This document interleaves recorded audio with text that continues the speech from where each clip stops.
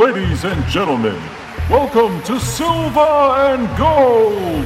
Coming to the ring from parts unknown at a combined weight of 853 pounds, Pickaloaf and Dr. Zom!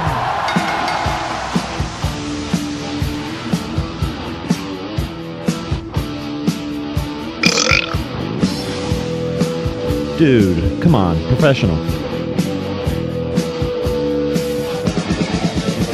I'm home to your story, but a place you don't wanna be at. This ain't no home sweet home, it's home sweet misery. We knew when we got here, they tried to put us away. But when they see us walk down the street, they ran the other way. That's free in Atlanta, yeah. That's free in the whole USA.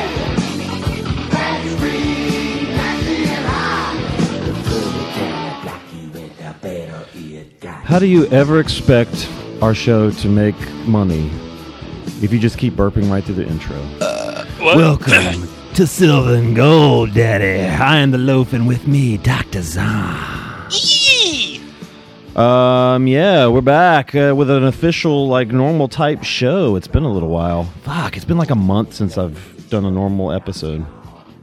Yeah, so today we're doing some, we're normally on our 25th episodes or something. We decided to do little The Silver and the Gold, Dolph Lundgren.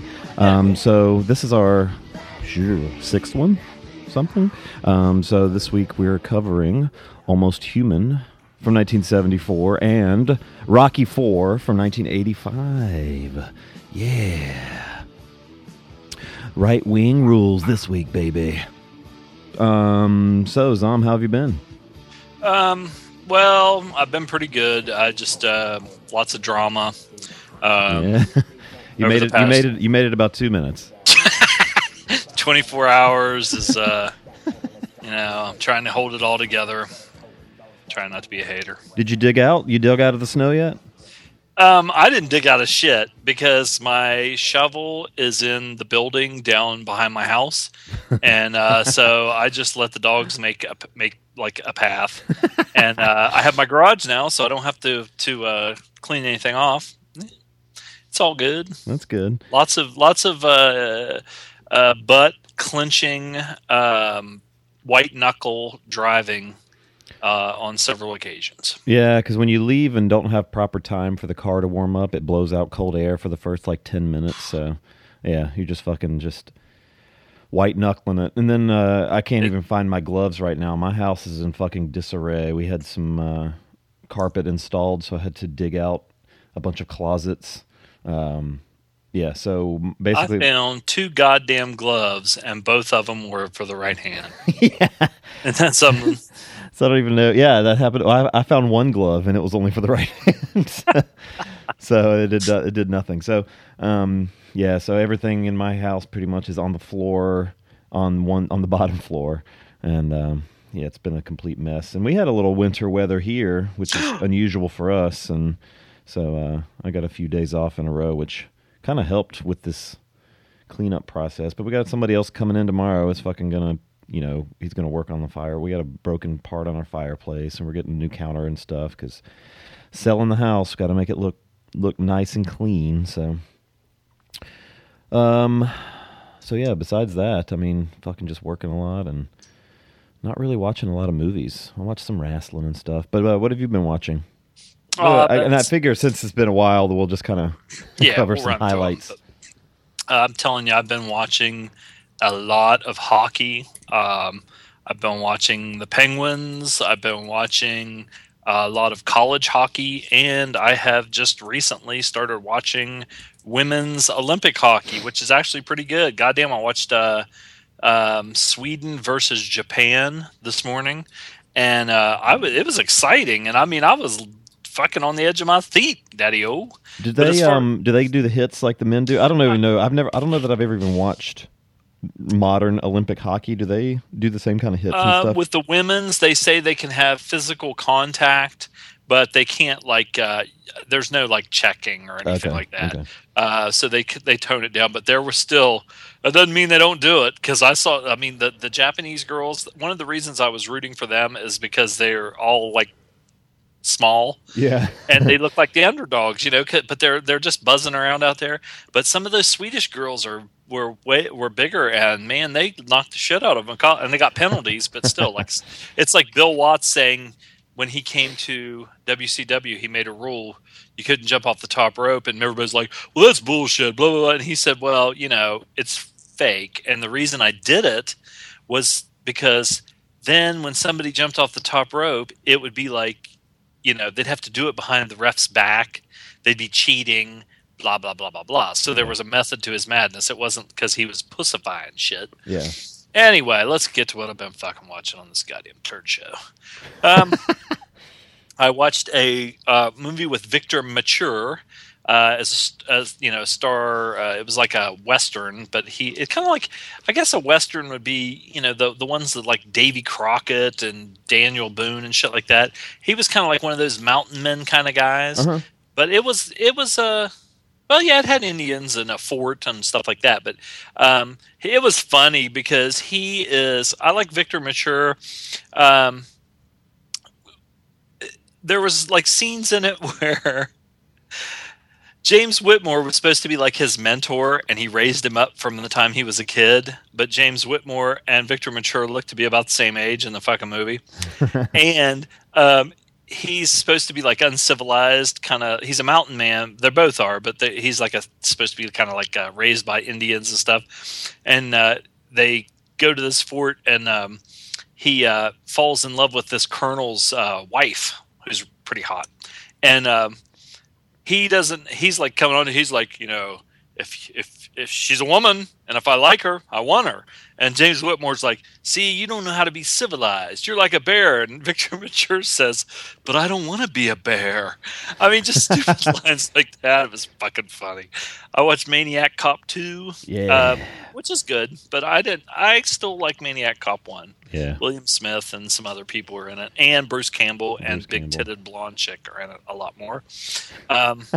Tales of Ordinary Madness, that's Ben Gazzara playing the kind of it's Charles Bukowski. They just changed the name. Had a hot chick in it, Ornella Muti or whatever, Muti, with her hot little sexy ass. This movie's pretty good. I encourage everyone to seek it out because it's good. It also has Susan Terrell in it. I watched the Blu-ray of The Thing with my friend Greg, and it's still awesome. Kurt Russell. Yeah. I watched Captain Phillips with Forrest Gump. How was that? And it was pretty good. It was, if you know the story, you know what's going to happen. But it was still the end scene. So if I don't know the story, should I go into it blind? Yeah. Okay. Yeah. But the end of it is really intense, and it was. I thought it was pretty good. But the whole time I'm sitting there thinking of ways that they could have prevented the shit from happening. Okay. All is lost. What the fuck is that? Is that the Robert Redford movie? Yes, thank you. So I started doing that. I've already forgotten the name of it. Eric posted about it on our group. The kind of where you just kind of you install an application on your computer and you can watch ads, and like basically you just hit the return key. What we're talking about. So I earned after it takes I don't know, like it took like 15 minutes at first, but I earned a rental on Amazon. So I've rented that. It's queued to watch. I haven't started it yet, but I have it. So I rented it, so it's going to sit there for a month. I need to watch it. So it's like those are. I watched those back to back, and so they're both like seafaring movies back to back. The Robert Redford one I really liked because first of all, he's old as shit. He's got to be as old as my dad, or I like him a lot. And for him to take on this role, which had a lot of physical stuff, if hardly any dialogue in it at all, but it's still, man, you're on your edge of your seat. Let's see. I watched The Manitou, which is an Emily favorite from the Deathly Doll. Damocles recommended this one. I forgot that name entirely. Yeah. with the Manitou. This has Tony Curtis, and it's pretty fucking funny. This is the epitome of so bad it's good. So if you haven't seen the Manitou, fucking find it, because I would have never watched it. I know Emily always says that she really likes it, but it's just, I think, okay, it's a horror movie or whatever. Oh my god, it's fucking hilarious. Let's see. Basic with John Travolta, Samuel L. Jackson. That's one that I've seen a million times. Blown Away with Jeff Bridges and Tommy Lee Jones. Turd. Oh. If Jeff Bridges wanted to do a movie with his dad, Lloyd Bridges, I would have picked something that wasn't a turd, but this was a turd.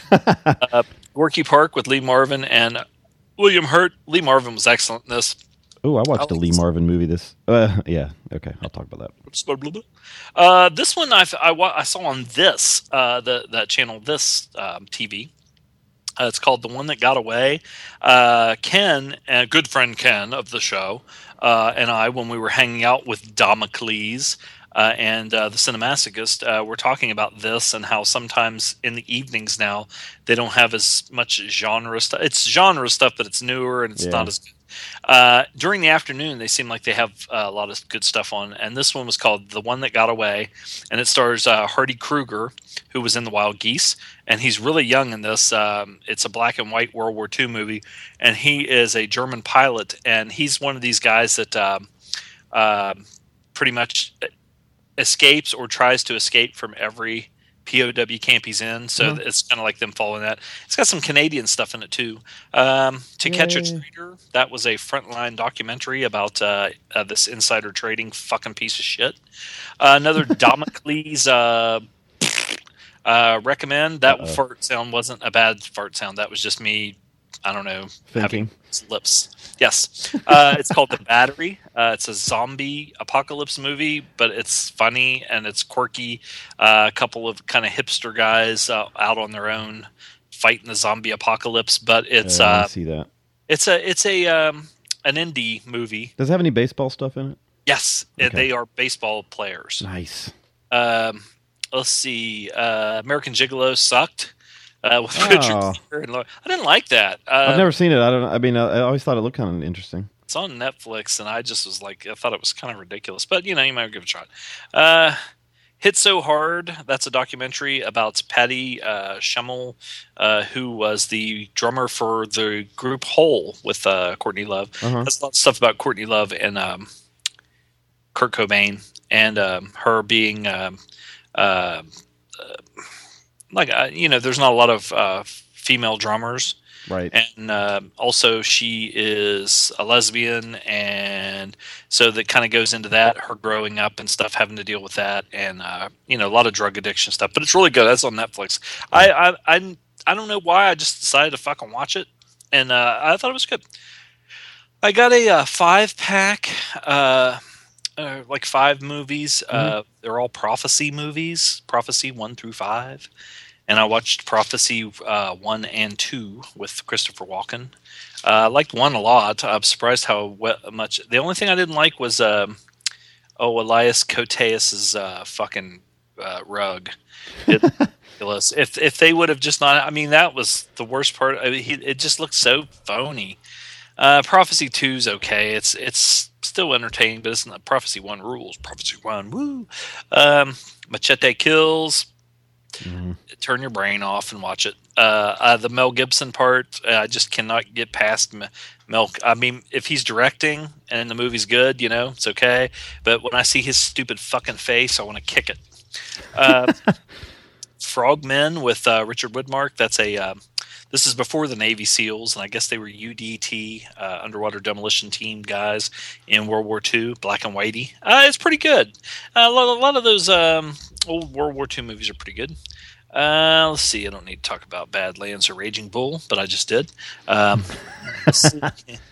There's a documentary called Ain't In It For My Health about Levon Helm, the drummer and lead singer for the band, which is on Netflix, and I encourage everybody to watch that one. It's really good.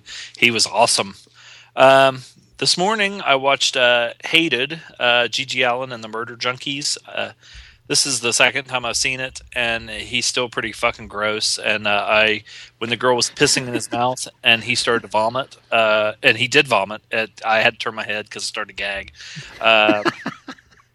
He's just, I mean, it's, I guess, interesting in a way, but I think he's a fucking idiot.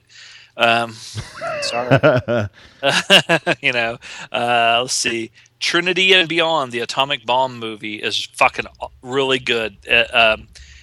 It's like, I guess they declassified a lot of the test stuff and not videos, but like movies when they were testing H bombs and atomic bombs. And this shit is so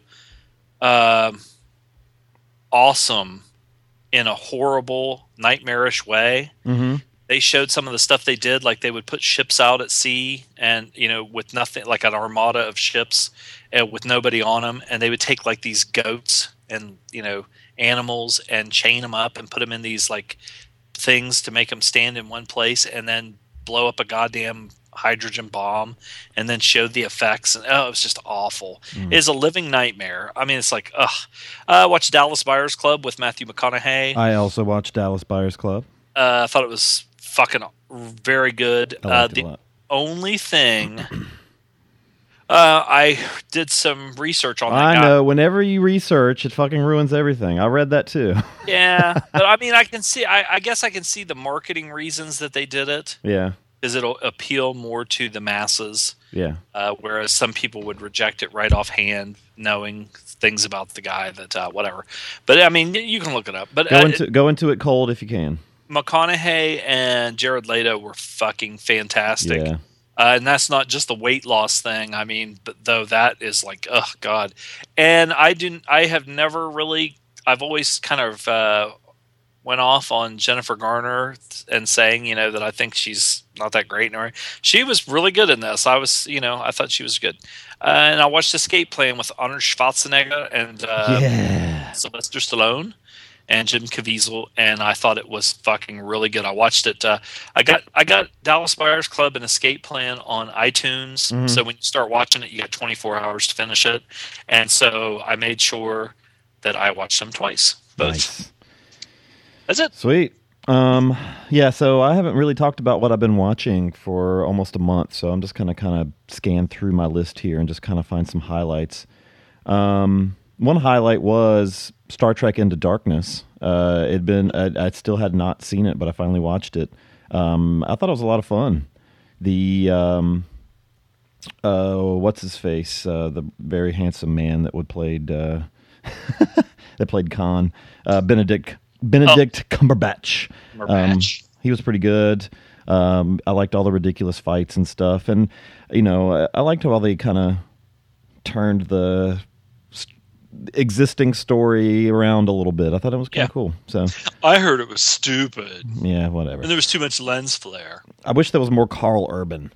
I wish they'd take the lens flare and shove it up somebody's ass.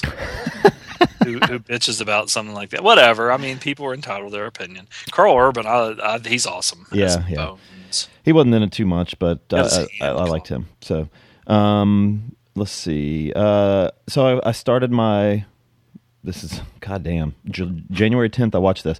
My cinematic shame list. I've only gotten into one the last month, but Cape Fear, the original Cape Fear. And I had never seen this. And I've never seen the Scorsese one either. So yeah, with Mitchum and Gregory Peck. This was good. This was really good. I never knew exactly the story. Mitchum's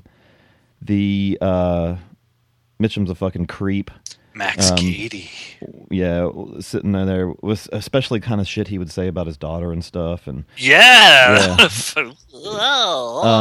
But it was very good. I liked it a lot.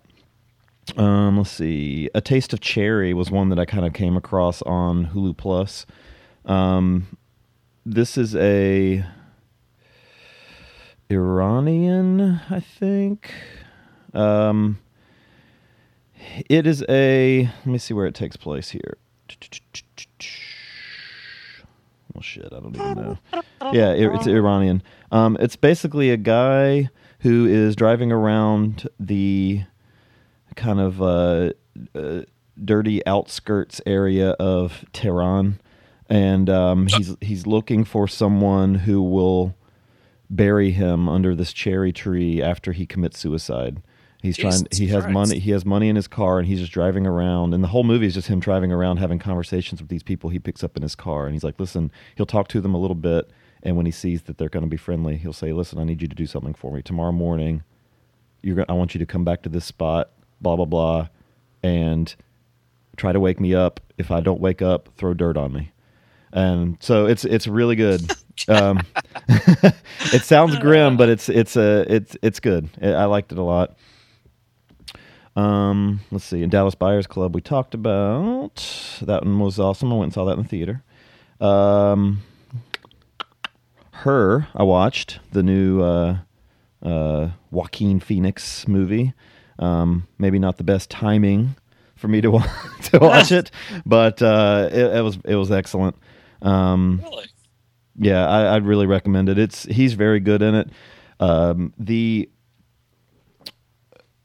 Scarlett Johansson's voice is even sexy, but the one thing I noticed about it is that fucking everybody had these super high-waisted pants in it.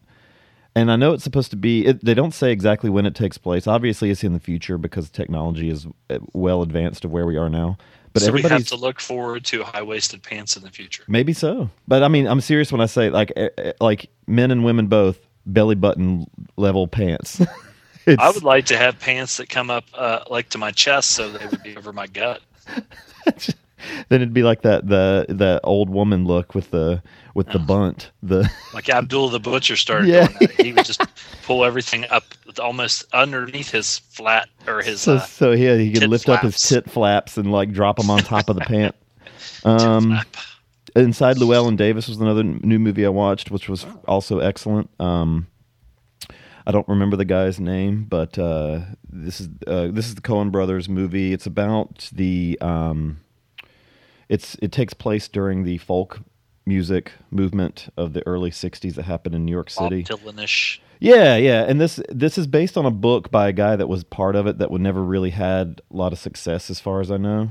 Because I thought going in that it was going to be kind of like a fake character based on Bob Dylan, but it's not. It's a different guy. It's kind of it's not a happy movie at all. There's really nothing happy that happens in the whole fucking story, but it's really good. Kind of like life. Kind of like life. Well, that's exactly what it's like, and the way they do it. I mean, there's nothing really glamorous about it. Like it's always raining or fucking freezing cold or like dirty snow on the ground. Like there's nothing glamorous about it, and they use a nice color palette in it that it's just like everything's kind of gray. Good stuff. Let's see. New World. I think we talked about that already. The Korean gangster movie I thought was excellent. The Flying Guillotine. I watched that. This is the Shaw Brothers, not the master of the Flying Guillotine, but this is kind of the origin of this thing in cinema, as far as I know. There's some good action in it, but not a great movie. It's worth checking out because the Master of the Flying Guillotine has one old dude that uses it. This one, it's like a whole team of these guys that are basically trained to be ninjas, assassins for the government that all have them. So there's fucking guillotines flying everywhere. It's pretty good at times, but not a super movie overall.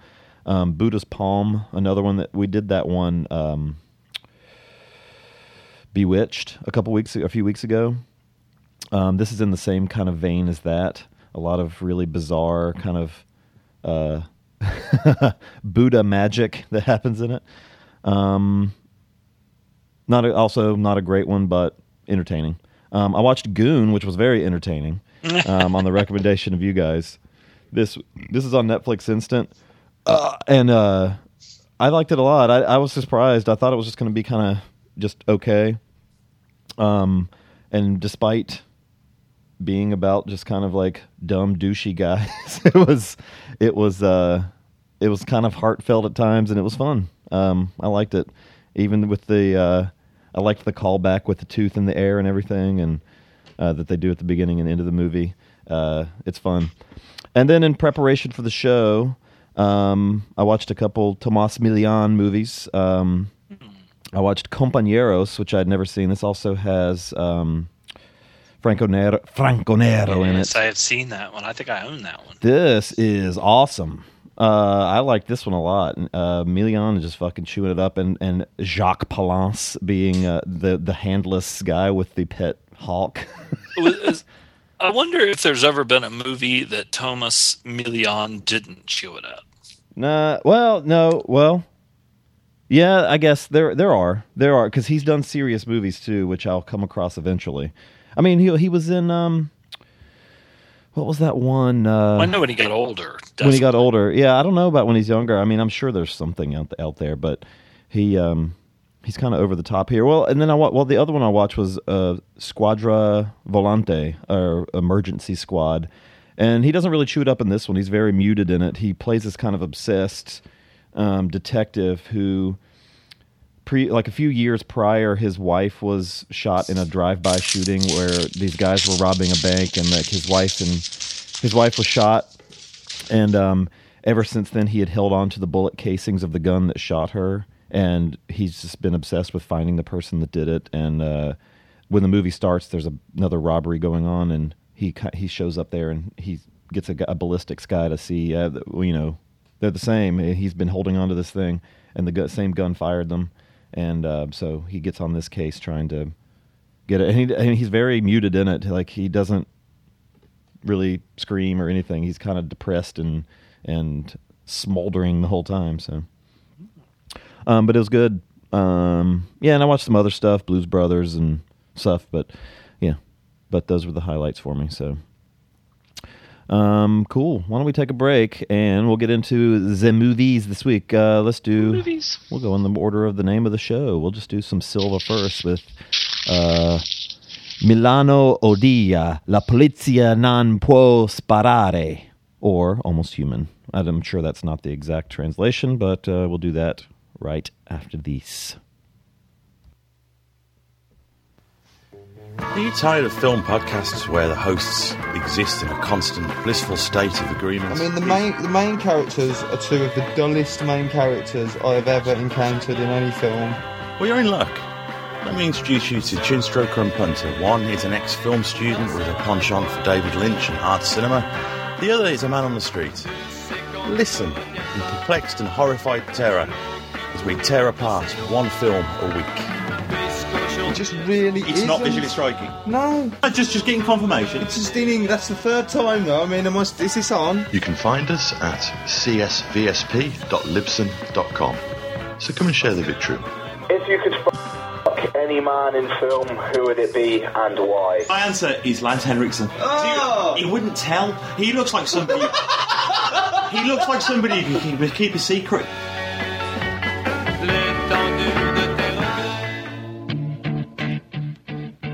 Look, if you had one shot or one opportunity to see Mom Spaghetti in one moment, did you capture it or just let it slip? Yo.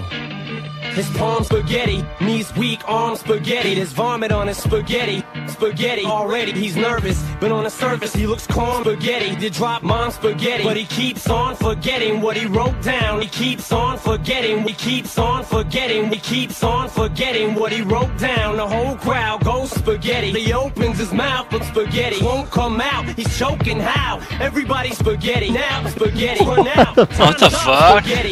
Snap back to reality. Blake chose that one. It's been a while since I picked these songs. I've never heard that. It's some kind of remix. Yeah. Mom Spaghetti. All right, first movie of the day. Almost Human. I'm not going to say the Italian name again. 1974. I forgot to mention, and I'm cheating here, I watched Point Blank with Lee Marvin, and it might have been the favorite movie I watched the last month. It was really fucking awesome.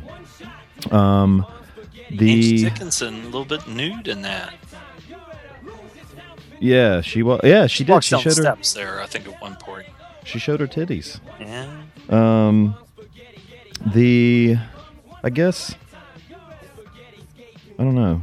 One of these is supposed to. One of the movies we're going to do next week is supposed to be related to Point Blank somehow. I'll figure that out. But anyway, the Almost Human, directed by Umberto Lenzi. This is the third Lindsay movie we have covered. We've also done Mean Tricks, and we recently What was Mean did Tricks? That was that Napier movie we did. We seriously did that like the first couple months. Oh, we where did the he show. was like in Miami or something. Yeah. That was sucked. Yeah, Sammy likes it for some reason. What was the other one? The Cannibal Ferox we did recently. Okay, yeah. That was better.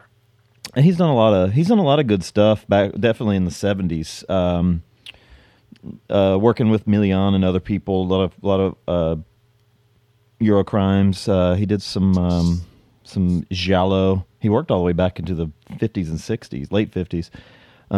So I've not seen much of that. Most of the stuff that I've seen of his has been his 70s output. But Zama, you want to synopsize maybe? A psychotic small-time criminal realizes that the everyday robberies, rapes, and murders he commits aren't making him all that much money. So he figures to hit the big time by kidnapping the daughter of a rich man. Rich man. So this is our Silva movie. I guess it's a Henry Silva movie. I think I read somewhere that Silva had always played a villain pretty much up to this point, so it was a little tricky for them to work him into being the hero.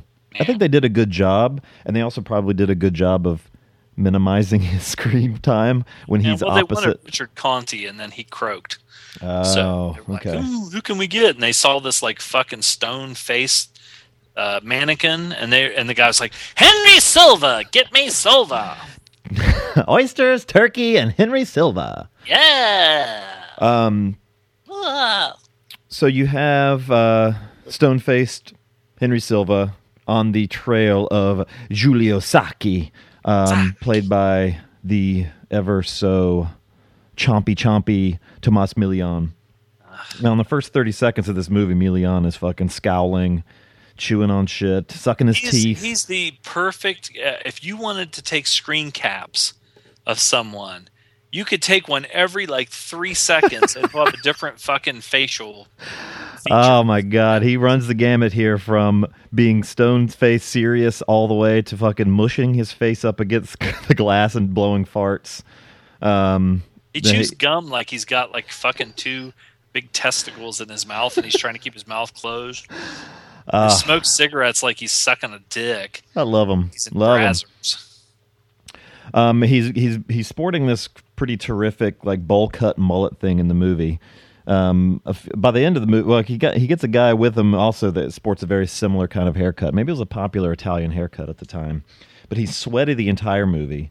He fucking screams and just goes nuts, and he's a goddamn creep, man. He's a fucking sleazy creep. In his hair, I thought about it, but especially by watching the Compañeros right before this. His hair varies so much in his movies. Like he has a perm in a couple of movies that he's in where he has later that on. goddamn tube fucking pulled down there, and it's summertime over his perm.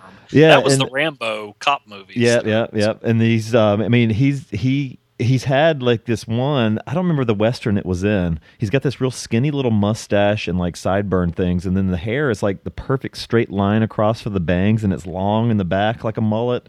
He's got some weird hair in his movies, but Jesus. But the first essentially half of the movie is setting him up completely to be this fucking just loose cannon. They show his twitchy face just all the time. He flies off the handle. So it starts off, and he's a douchebag, really. Yeah. You know. And it starts off, and he's the driver of the of this I guess it's a bank robbery, right? And he can't keep his shit together. He's not a cool guy, but he gets better at being cool as the movie goes on.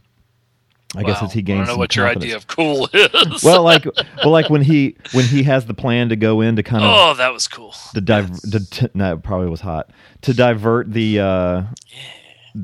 kind of the path that the cops are following, like being crying. He's cunning. And stuff He's like a rat. Yeah. Yeah, I need to watch that again. Cynic Rat in the Fist. Never seen that. It's good. It's good. It's got Saxon and the guy that Will hates for some reason, Merrily. Oh, I was thinking of other people that Will hated, but I didn't want to blurt it out. You mean like movie people? Oh yeah. Damn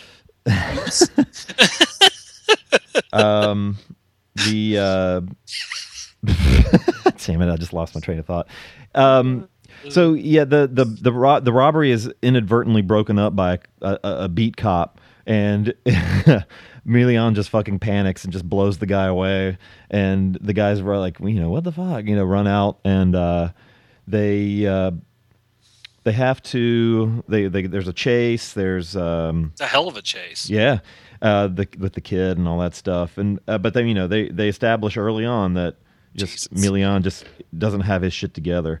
I forgot about that part with the kid. Yeah, the guys with him just totally like break him down, beat him down. They're like professionals, and then he's like, they look at him like, he's a goddamn coward, he's a puss, he's a fucking douchebag. And they do a fantastic job in the movie establishing him as that and maintaining that role. And it's interesting, and this is why I'm glad, when I say that it's the Milian show and Silva's kind of just like, he's there to push the story forward. He's not, even though he's one of the two quote unquote stars, he's really just more there to push the plot forward. And Milian is there to kind of display and show this character. And he does go through a character change, for better or worse, because he goes from being very nervous and being abused himself to kind of finding his place and finding people that he could take advantage of too. Yeah, because he never went over the real top dog criminals, because right. they are, for what it's worth, they're like real badasses, and he's just a poser. But when it comes to his chick and some of these other loser friends of his, this poor chick, and I screen capped and posted a couple of the screenshots of him, of some of the things that he would say to her. She liked the bad guy, and he was like a fucking I don't know, in his little goddamn Speedos and shit. She looked at him and he fucking must have had a fucking hell of a dick. Well, he's like he comes there and shows up drunk to her place all the time, asking for money, and she's like, I can't give you money, I'm broke. He's like, you're not broke, you're old, and like slaps her in the ass. Yeah. And I'll make you see Napoleon, you bitch, stuff. I like how he treated her. That was pretty cool. Yeah, because she was just pathetic. But and he is, and she is, and he finally, he has this plan of what he wants to do, and the ultimate kind of overall plot of the movie is not the robbery, but it's him. First, he murders a cop because he's so hard up for money. He is kind of just breaking open a vending machine, and a cop tries to stop him from doing that, so he kills another cop. And then to show kind of how, like, he's gaining balls at this point, basically. And to show kind of how ballsy he is, Henry Silva is coming on the scene at this point, and he's there to investigate this murder of this cop that gets basically stabbed to death trying to stop Milian from breaking this vending machine. I keep stumbling over vending machine. I keep wanting to say ATM, but definitely wasn't that. It was a cigarette machine. Cigarette machine, yeah. And he's just right there, like, almost taunting Silva's character. What was Silva's character's name in this? Grandi. They don't really say his name too much. They call him, they call him Commissario or Commissioner a lot. They don't call him Grandi too much. I don't think. I look at his name, Walter Grandi. I don't recall ever even seeing that in the subtitles. But Giulio Sacchi was definitely there a few times. But so he just shows up on this murder scene, and this is only. It has to be hours. It's still nighttime. It has to be hours right after he has stabbed this guy, and he's still hanging around there. He's not fleeing. And that's what they always say. It's like the classic thing where at crime scenes or whatever, they'll say like the killer will come back to the scene of the crime because they get off on it or something. And I mean, yeah, and it's he's like, stupid. And they're showing that he's not the brightest guy, but he's gaining balls because he's very when he's getting beat down by the pros, he's crying and he's like, I'll do better, and then by this point he's like, you know what? I've off 2 cops. I'm getting my shit together, and he's like, this guy's never going to figure out who I am. And Silva establishes pretty much early on. He's like, this guy's a cop killer. If I find out who he is, I'm just going to blow him away. I'm not even going to. I thought you were going to say that Silva established early on that he has no facial expression. Yes, he doesn't at all. He's like a fucking mask, man. He is a rubber mask in this movie. It's so awesome, his rubber face. But another great element of this movie is Future Sex Man has more facial expressions than he does. Yeah, I love Future Sex Man. We need another karaoke contest so we can get another Future Sex Man entry. We'll let it go for 6 months, and then maybe we can get like 3 people again. Yeah, maybe. It's awesome. But another part of it that I really like is how they show the Milan, because even if the last shot you get a good idea of it, but they don't do the city of Milan any favors in this. But there's fucking like they show that there's like a channel, I guess, that runs through the city, and there's just garbage just floating in the water. The interiors of everywhere except for maybe the rich dad and the police station just grimy. Like everywhere's dirty. But it adds a nice effect to it. I wrote this down. I don't remember what this quote was. He said, will they put you... Oh, this is the shop. So Milian he figures out this plot. He's like, there's this rich chick that works. I guess she works in his girlfriend's place, or she's yeah. So he's like, that's how to get some money. Enough of this bank robbery stuff and blah blah blah. You got to kidnap. And there was a lot of movies that would come out, a lot of Eurocrime movies about kidnapping, and I guess this was a thing. I know that in a lot of poorer areas, and like even in Iraq now and stuff. Yeah, Russia too. It goes on. Kidnapping rich kids was a thing. So I guess in Italy at the time it was at least made headlines some because they did quite a few movies with this kind of theme. Was that or no? That was a German one. The guy with the leather pants, leather coat, with the beard and the big glasses. Oh, that was Bloody Friday. Bloody Friday. Yeah. Wasn't that German? It was a German. Yeah, it took place in Germany too, but it was kind of German and Italian.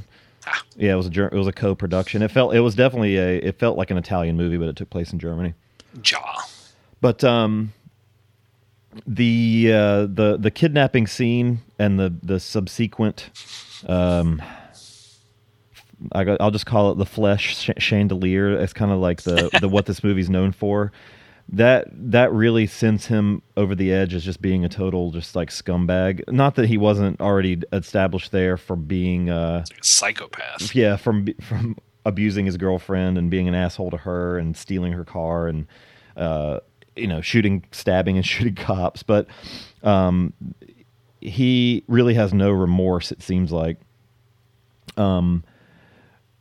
They shoot this girl's boyfriend in the face, and that was the part we're talking about with the mushing his face on the glass. He's totally taunting her and stuff. But the line I wrote down when they were getting their machine guns, he's like, "Will they put you in purgatory after all those tricks?" I was like, that was pretty brutal to say to that old lady too. But they're getting their guns and all that stuff, and even the inside of that shop was really gross, and where they keep the girl when they kidnap her, and There's a quote in it that kind of, I don't know, it kind of shows the differences between, and this kind of topic was touched on a lot in Eurocrime movies too, but the difference between rich and poor. He says, Milian has a line in it. He says, "I found people who live only for money a bit disgusting," but this movie overall has a certain, well, not a definite right wing slant to it, because in this movie, if you look at it, every poor person and everybody that has money is either weak, they're stupid, or they're evil, or some combination of in there. All the rich people are victims in this movie. And the cops, the government, just they have the right in this movie to just do whatever they want to clean shit up. It's the way it should be. Yeah, but the but you agree. Yeah, and I mean that's the kind of the theme of this, which I think this happens a lot, and it might just have been done. I don't know that Lindsay was necessarily. I don't know anything about his personal politics. Odds are it was just done for exploitative reasons because that was kind of the style of movie that was being made, the Dirty Harry ripoff, basically. Yeah. But I mean, there's maybe that was what people wanted to see at the time. But there's definitely that vibe in this of the friction between the haves and the have-nots. But in this particular case, the have-nots are all kind of either shown as weak or scumbags or both. And the rich people are all, they're all victims. The dad and the daughter and all that stuff. Got a hair up my nose I'm trying to pull. The daughter was kind of cute, I thought. Sama. Is that the nose hair chant? Summon it forth to grab with the fingers. It's probably one of those white ones. But I was surprised. There was this one thing I was surprised that with all the shitty things he does and all the kind of shocking things you see, people getting shot in the face, and I'm surprised they didn't show there's a scene where he inadvertently shoots somebody through a door. I'm surprised they didn't show that person they shoot. Yeah. I know what you're talking about now. I was surprised that of all the things that he does that they pulled a punch there. But just the thought of it is bad enough. Jesus. But Jesus Christ. But yeah, like I was saying, I was really happy it stayed focused on him. Silva's entertaining in it, but it's not his movie. He does show some nice range when he gets angry on the phone and he limps once with a cane. Other than I was wondering. I was like, wait a minute. He showed range. What? Range for him. Okay. He grimaces a couple times and he limps, so it's a good range for him. Well, he doesn't smile. I do like when he smiles because it looks painful. He doesn't smile in this one, which kind of unfortunate. But do you have much else you want to add? I won't keep. I don't want to spoil any of the story itself. The main. No, this one. I was goddamn hair. It was exposed to this from the GGTMC. Oh yeah, they did this a long time ago. Yeah, and it's Jesus Christ, it's over the top. I mean, Milan is so over the top, but it's great. It's not like what the fuck? Maybe it's my mustache. I think I have a hair that's just curled straight up. I get those. Son of a bitch. Take your finger curled under your nose and just kind of like smush down your mustache. I am. I got Jesus Christ. It was driving me crazy. So anyway, I'm going to fucking kill some people. He is if you just want to see someone who just fucking chews up the goddamn, he just takes over the fucking movie. Yeah. He overpowers everybody. And he even, like I said, his character is never, I wouldn't say like he becomes brave or anything. I just think, like I said, it's just like he's almost just like a rat, who's going to survive no matter what. He'll do anything. And even and a lot of times in these Eurocrime movies, they portray, the mafia guys. I know the one Silva movie that we did, I think it was Kidnap or whatever it was, where he kind of gets that was a Kidnap movie. It's called Kidnap. Yeah. But he gets like the mafia guys. The real hardcore mafia guys aren't really shown as being fucking assholes. Yeah. They're shown as it's like a respect thing, and they're more shown as professionals. And it's guys like this or guys like in that movie that when in The Godfather, when they say no women and kids, or that's the professional, no women and kids, or in The Godfather, I don't want this stuff sold near schools. I want them to, they have this. They try and make them more sympathetic or whatever, or admirable. Yep. And so you have that in this too, where but Milian even he even I'd crack my back there.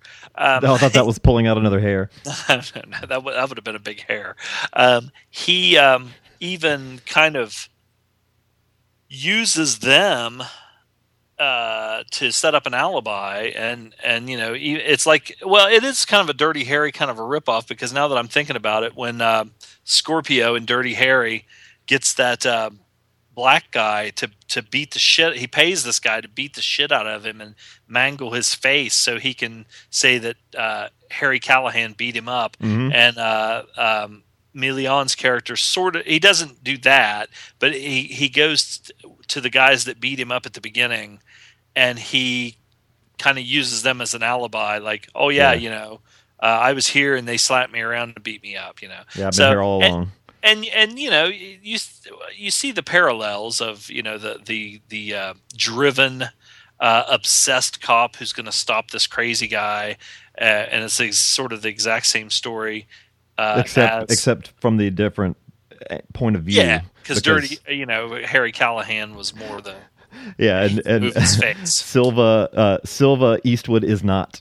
Or wait, Eastwood Silva is not. But I don't know how the story was written, but I will say that, like Paul Heyman in ECW, they always said he knew how to play to guys' strengths and weaknesses. Mm-hmm. And I would say that if he had Silva and he knew Silva had a wax face, that it's better, that maybe he decided, he was like, hey, I got this one guy who's this goddamn fucking he's a statue. He's a walking statue. And then I got another guy who's so animated that he's just like, it's just awesome to watch him and all the shit that he does. So why not play it that way? And it works. So, but anyway, this is a definite recommend. This is at the top, one of the tops of the list. I don't know if it's the very tippy top, but it's pretty close for Eurocrime movies. Now, there was one dude that they wanted to play. They wanted to play Milian's character, and he was in "Live Like a Cop, Die Like a Man." One of the main guys, Almost Human. I'm typing now, people. And apparently he was. You look at Milian and you think, Jesus Christ, this guy is a fucking would probably be a. Oh, here it is. The quote on IMDb: Mark Porrell. Yeah, I don't know who that is, but was originally offered the role of Giulio Sacchi. Lindsay had a meeting with him and found him to be unreliable from both a human and professional point of view. Well, apparently he was okay. There was the two main leads in "Live Like a Cop, Die Like a Man." I think he was one of those guys, and he was like a real up and coming actor or everything. But apparently he liked to stick things up his nose and talking about his fingers, and he got like really bad with that shit.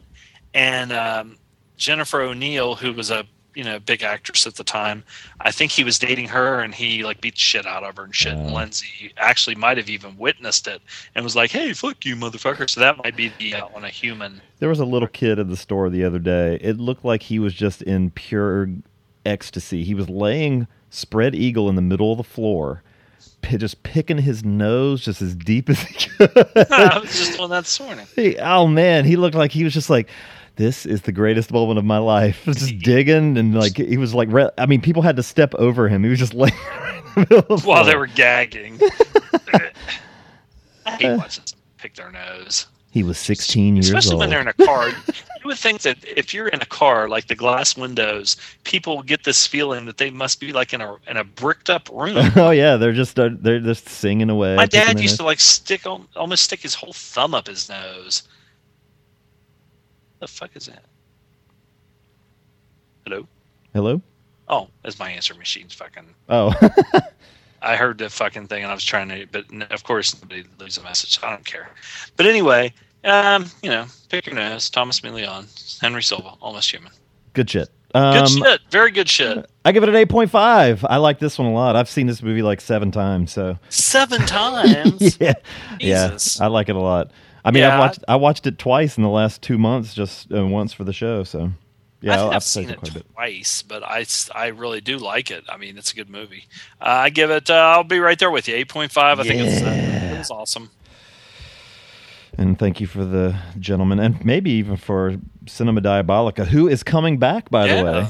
I'm sure I probably heard about this originally from them. They were probably the original ones that got me into Eurocrime. I have fond memories of sitting in a Food Lion parking lot eating lunch and listening to their show during my lunch breaks back in my old job. So that was a good one. I'd go and get a Subway sub, and this parking lot was great because it was lined with trees along the edge. It's like you had a ritual. Yeah, and you could go, I would sit in this parking lot, even if it was hot outside, I could still roll down the windows. You could sit in the shade because they all had trees, and I could just watch traffic go by and people drive by, listen to podcasts and eat lunch right there in my car. Simpler times. It was simpler times. Yeah. Cool. Let's take a break, and we'll do our gold. Some Ivan Drago and Rocky IV. Oh, and I think Sly's in it too. We'll be right back. Hey, this is Scott of Married with Clickers. Tune in to hear my wife Kat and me discuss all sorts of movies. We'll cover everything from The Lost Weekend to Weekend at Bernie's. From The Big Sleep to Big Mama's House. Well, maybe not Big Mama's House. And the great thing about Kat is that she's not afraid to speak her mind. And would you be surprised to hear he was nominated for Best Actor that year? For that film? For that film. But don't take my word for it. Just listen to what the Gentleman's Guide to Midnight Cinema has to say about our show. It's a husband and wife show, and they discuss movies and stuff. Yeah, a very wife-husband show. High praise indeed. So come find us at marriedwithclickers.libsyn.com. It will save your life. Or maybe just help you kill an hour.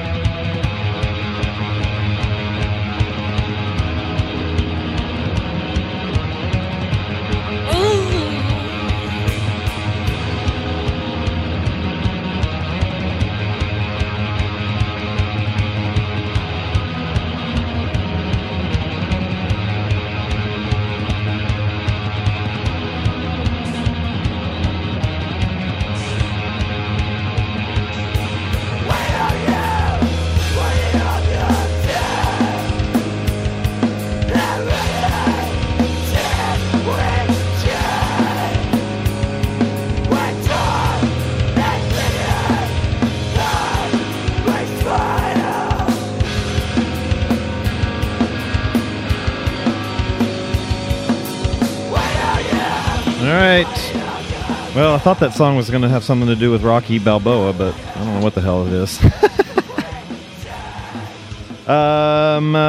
Rocky IV. This is the 4th Rocky, for anybody that didn't realize that. Directed and written by our good friend Sly, Sylvester Stallone. Good friend of the show. Good friend of the show. He's called in like 3 times since we last did Feed Sack. So, I don't know if he realizes we're doing Rocky IV this week. So we didn't get an email or a voicemail about that. But I got something from his lawyers. So synopsis. After Iron Man Drago, a highly intimidating 6'5", 261-pound Soviet athlete literally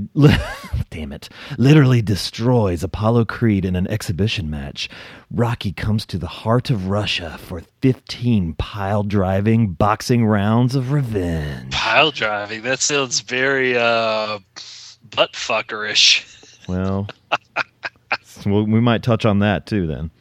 Deep in the butthole. So, Zom. Hey. This is your first time seeing Rocky IV, right? What did you think of? You know, this is funny. Growing up, we would always record random movies off HBO or whatever. My grandma had cable way before we did, so she would record just random movies in the middle of the night, and we'd just watch the videotapes. And this was I I'd watched Rocky 4 when I was, let's see, I would have been 9 when this came out. So by the time I was on HBO, I was probably 10 or 11. I probably watched this damn movie until I was a teenager 50 times on VHS, not having ever seen any of the first 3. So this might be the first time, let's just put it this way, this might be the first time I have seen it through adult eyes. Okay.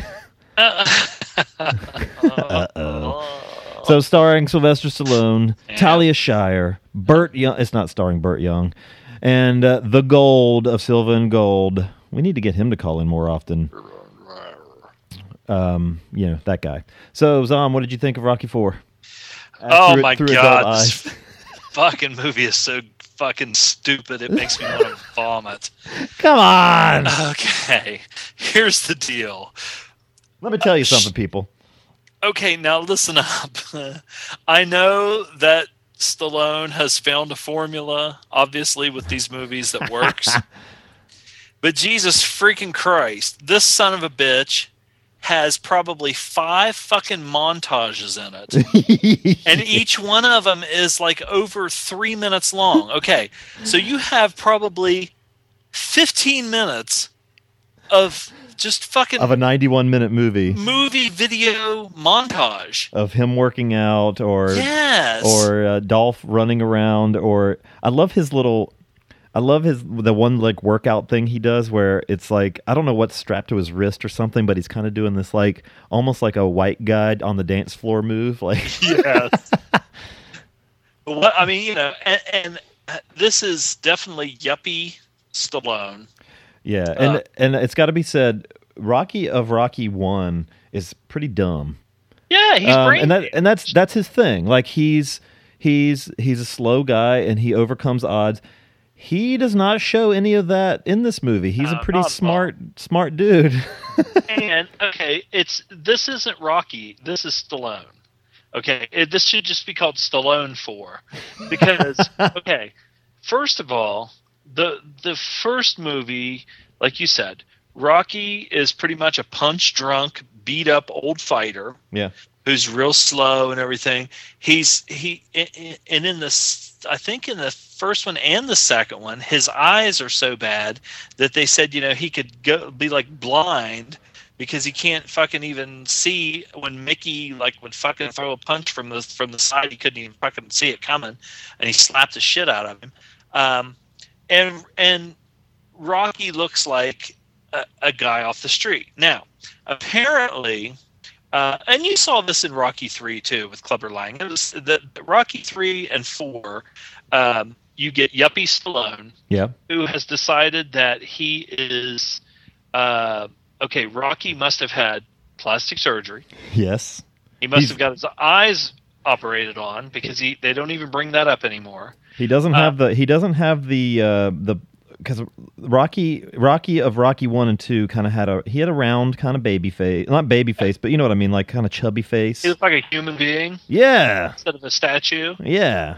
He obviously had brain surgery, and they regenerated his brain cells that were damaged from all the punching. Yes. Because there's no sign of that at all. He is the heavyweight champion of the world, and he probably weighs 160 pounds. Because he's only like fucking 4 feet tall, and he's in his bodybuilding Rambo fucking phase. One of the things that makes me want to fucking vomit when I watch this goddamn fucking movie is when they go out of their way to show that Drago, while he's training, they show Rocky training, they show Drago training, and after they do all the training, they show Drago and they show a syringe. It's showing that he's doing fucking performance-enhancing drugs. I don't know what it was. When I watched this again a couple months ago for the first time in forever, I wanted to... My brain was thinking, Drago's going to have turned a corner, and I was thinking when they showed the syringe that he was going to push it away. I don't know why, because as many times as I've seen this movie, I knew that he didn't. But I was like... I think he's going to be like, I'm getting inspired by this guy being brave, but it didn't happen. He just took the injection like a bitch. Well, and apparently let me tell you something. Looks like a duck, quacks like a duck. Rocky's going, quack, quack, give me a syringe too, motherfucker. Do you think Because- Dolph was doing steroids in the 80s? Oh, Jesus fucking Christ. Look at him. Do you know, I mean, I don't know anybody that, I mean, you cannot have, I mean, I'm sorry, you just cannot look like that and not be on shit. And the fact that they caught Sloan at the goddamn airport in Australia with fucking vials of human growth hormone and fucking steroids, yeah, I think that they're probably, yeah, definitely. Anyway, so, but that's the thing that I think is just fucking hilarious is this is such a propaganda piece. Yes. It's sickening because now everybody that's Russian is a fucking asshole. Yep. Or like a monster or almost like a They're cocky. Yeah, the machine, you know. Yeah, right? yep. And they're just jerks. And then when they show that, they show fucking Drago fucking taking this fucking steroids and then acting like Rocky is just this clean. He goes out. Drago's doing all this. He's doing all this stuff, you know, like state of the art stuff. Well, Rocky, he don't need that. He goes out in the fucking Siberia in a cabin and lifts a goddamn bag of rocks and the wagon with him sitting in it. I thought was really funny. I was like, I could pick that thing up with the what is that called, the fulcrum or whatever. Yeah, I think I'd probably pick that up with the people in it because they're on the other side of the damn. Yeah, it's like seesaw. So anyway, so they do all that shit. It's so fucking stupid that then you have this shit it's definitely an 80s movie when the goddamn stupid ass fucking Paulie, they get him a goddamn fucking robot, which is dumber than that was so dumb. And this fucking the robot was pretty stupid. You know, he just comes out and then he makes it like it's like a fucking, hey Paulie, blah blah blah blah blah, and it's like, God, this is just moronic. Because dumb Polly is going to know how to reprogram a robot to have a woman's voice. Yeah, and he's probably going to be like sticking his dick in the goddamn thing. The fucking God, I'm so gross. Well, the robot's pretty worthless because Rocky decides to get this like this robot for Paulie for his birthday, and it's like the Daleks back in the day. Where the Daleks would roll around on Doctor Who, they would roll around and you always have to wonder, or like R2-D2, you have to wonder what the fuck happens when he gets to stairs. But maybe Polly's house doesn't have stairs, I'll give it that. But they do at one point show the robot outside in the driveway. Now, I'm pretty sure there was at least 1 or 2 steps to get out there, but at the very least, there's a door threshold. You know, you always have that bump under a door. That robot was so fucking close to the ground, it couldn't even roll over that. Yo, Polly, you're just overthinking this. But it did have quite a high artificial intelligence, so maybe we just didn't have a way to. We just didn't show us because it's only a 91-minute movie. That's what it is. It didn't have a way to show us that it had a way to like lift up and like kind of like walk over bumps. It's only it's a 90-minute movie, and but only an hour and well, Jesus Christ, the fucking last fight's like 20 fucking minutes. Okay, no, it's longer than that. It's 30. So you take 4 fucking montage or 4 or 5 montages that equal about 15 minutes, then a 20 or 30-minute fight at the end. That's 45 fucking minutes of this goddamn fucking movie are basically music and working out and sweating and grunting. Okay, now sounds like my kind of movie. Definitely, it's awesome. Now, why does Rocky, when he's waxing his stupid fucking car and walking around the house, why does he wear his boxing shoes? He wears like a sweatsuit. I didn't notice that. Gucci sweatsuit, and then he wears his boxing fucking shoes with the pants for the sweatsuit tucked in. Okay, now I forgot. Okay, one point that I definitely wanted to make was Rocky 1 and 2. Talia Shire, who is the sister of Francis Ford Coppola, is a predominant part of both of those movies. The love story. That's one reason that the first one was so great. It wasn't just all about the boxing and everything. It was the love story between these two schlubs. Yeah. Brain damaged fighter and this chick with the fucking cat eye glasses who's like a real nerd, and you know she just lives with her fat ass stupid brother who's probably fingering her every goddamn night.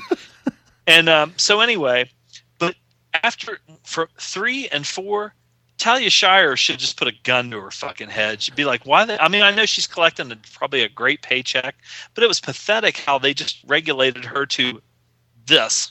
Yeah. You can't win.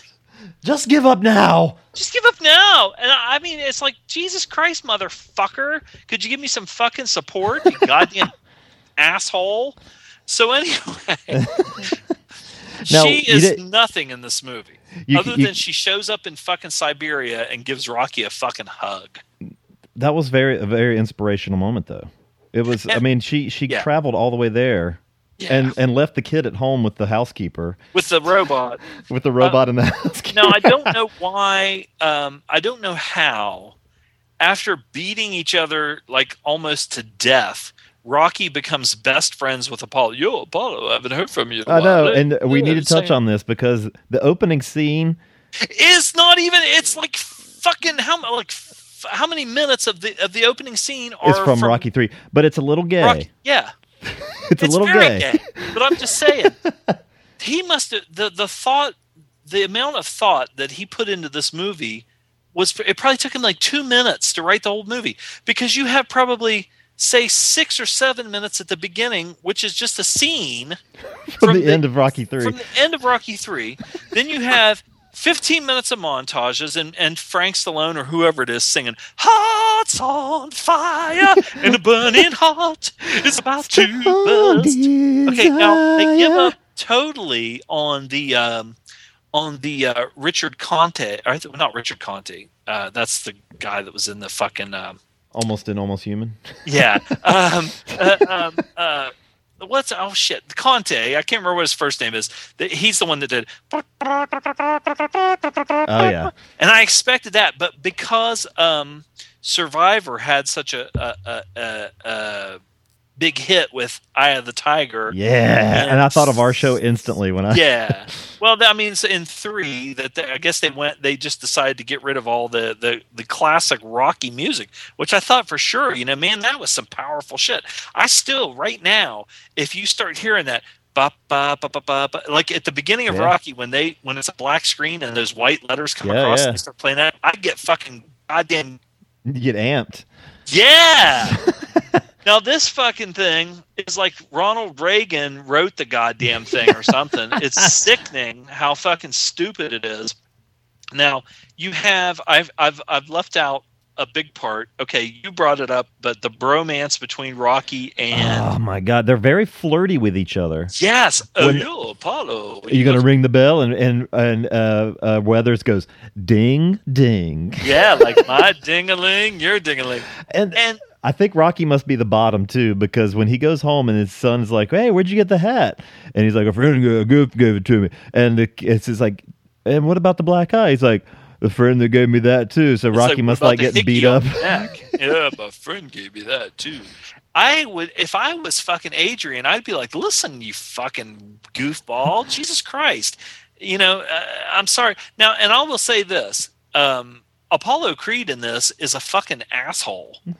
Because, Jesus Christ, he's got kids, he's got a wife. Wait, he has kids? I think he had a kid. Oh. Maybe, I don't know. Well, you see his wife for like 3 seconds, so. Yeah, well, he had 2 dogs at least, because he was playing with them in the fucking pool.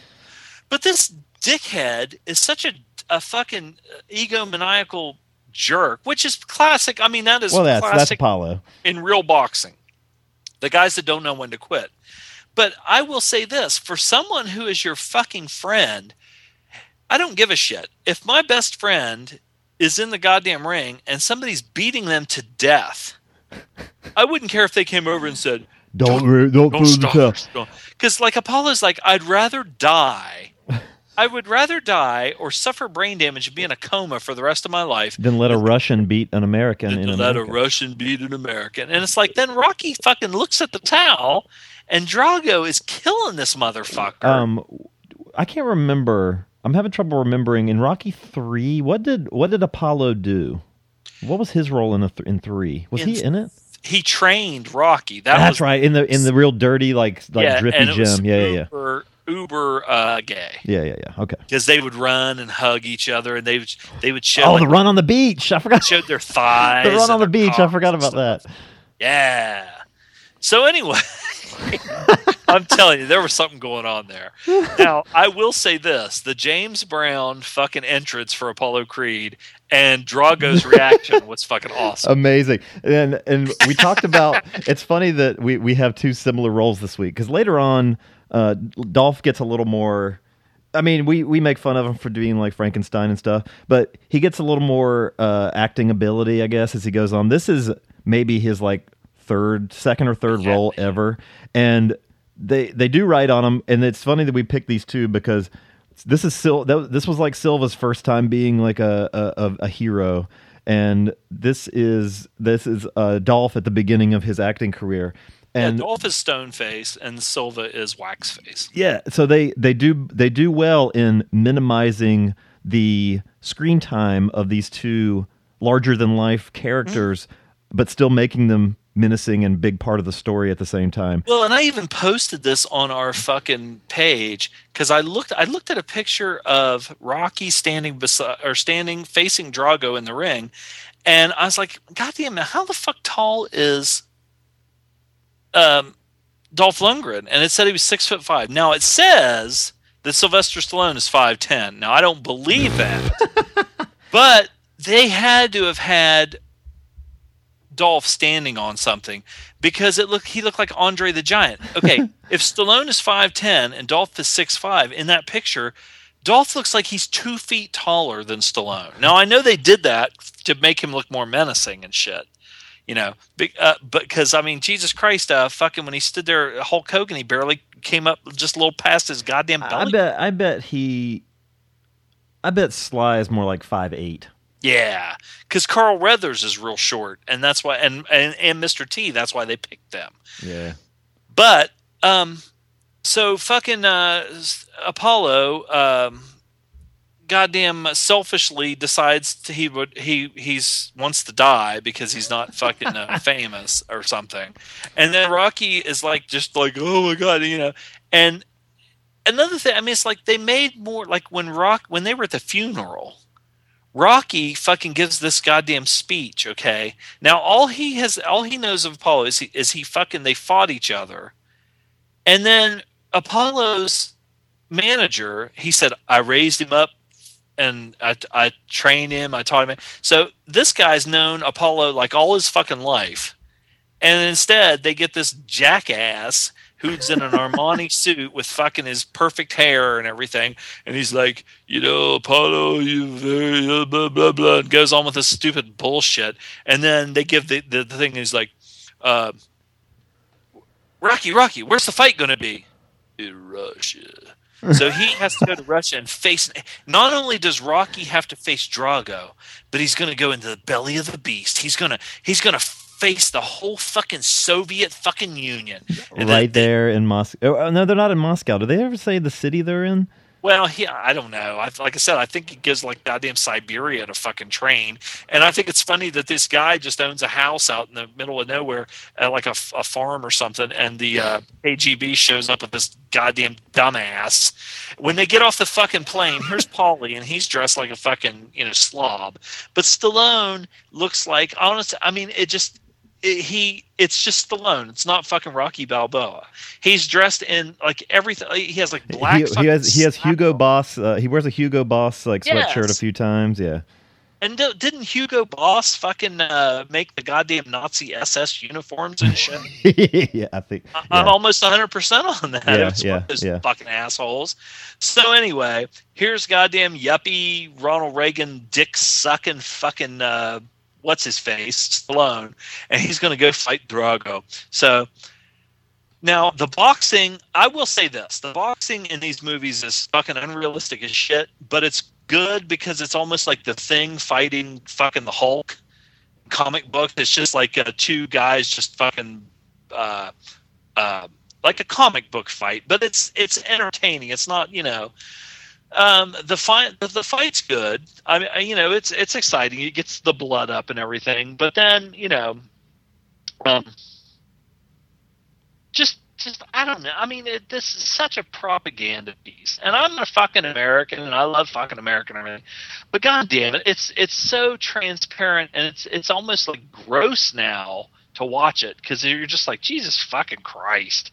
You know, once you hit me over the fucking head, and with Rocky wrapping himself up in the goddamn fucking flag, and then he gives that stupid ass speech at the end. You know, if two guys like us can get in the ring and fucking beat each other after fucking death, and still blah, blah, blah, blah, blah, then why can't I think? And he tries to dip into the Rocky speak, where he's like, "Yous guys and us," and you know, and it's like, no, wait a minute, you're fucking smart now, and now all of a sudden you're going to be fucking stupid for a couple seconds, and Drago has to have his moment of you know, I fucking do, like when the guy wants Drago to doesn't Drago pick somebody up over his head and fucking throw him or something like Andre the Giant?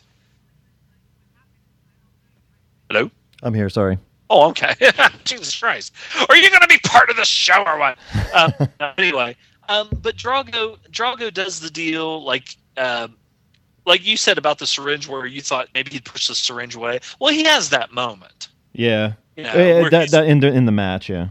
And what's funny is what I think would have been funny is if they would have showed the Zom extras that were cut from the movie, which is the KGB taking Drago down in the bottom of the Lubyanka prison and fucking putting a gun to the back of his head and blowing his brains out because of what he did, and then them like, you know, Rocky. I don't know. I mean, I still would like to have seen some sex scenes between Rocky and Apollo, and have Clubber Lang. Like Adrian is cheating on Rocky with Clubber Lang. What about Drago and Bridget Nielsen? That would be a good one. Now, Bridget, I forgot about her. Boy, she was a big ass bitch. And you know, I don't know what it is. I mean, Stallone and her fucking got married, which is pretty gross because she's like 6'3" and he's like 5'2", but you know, I don't know. She was good in the part. She looked like Drago's fucking sister more than anything else. But she was supposed to be an Olympic athlete too. She was like some gold medalist in swimming or some shit. But she played her part well as the ice cold, you know, whatever he hits, he destroys. That's all I have. I mean, I don't know. When I was watching, I was just scoffing and laughing, or, you know, and just kind of like the vomit would come up in the back of my mouth. Well, because patriotic. Because I saw this so much as a kid, it has nostalgic value for me. But it is a really silly movie. But I still get pumped up at all of it.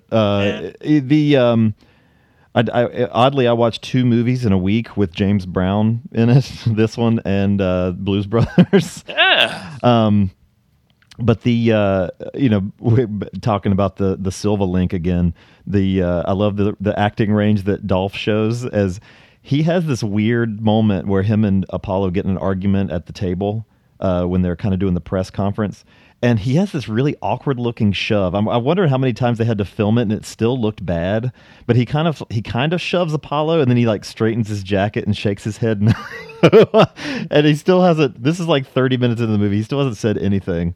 Well, he's just he's sitting there being like, just, you know, not saying anything. And Apollo, I know Apollo's trying to like play games with him and stuff, but Apollo kind of came off like an asshole. Well, yeah, I mean, that's Apollo too. I mean, Apollo's always not in 3. He was very kind and helpful in 3. Apollo got what he deserved. He should have kept his fucking, you know, he did. He asked for it and he fucking got it.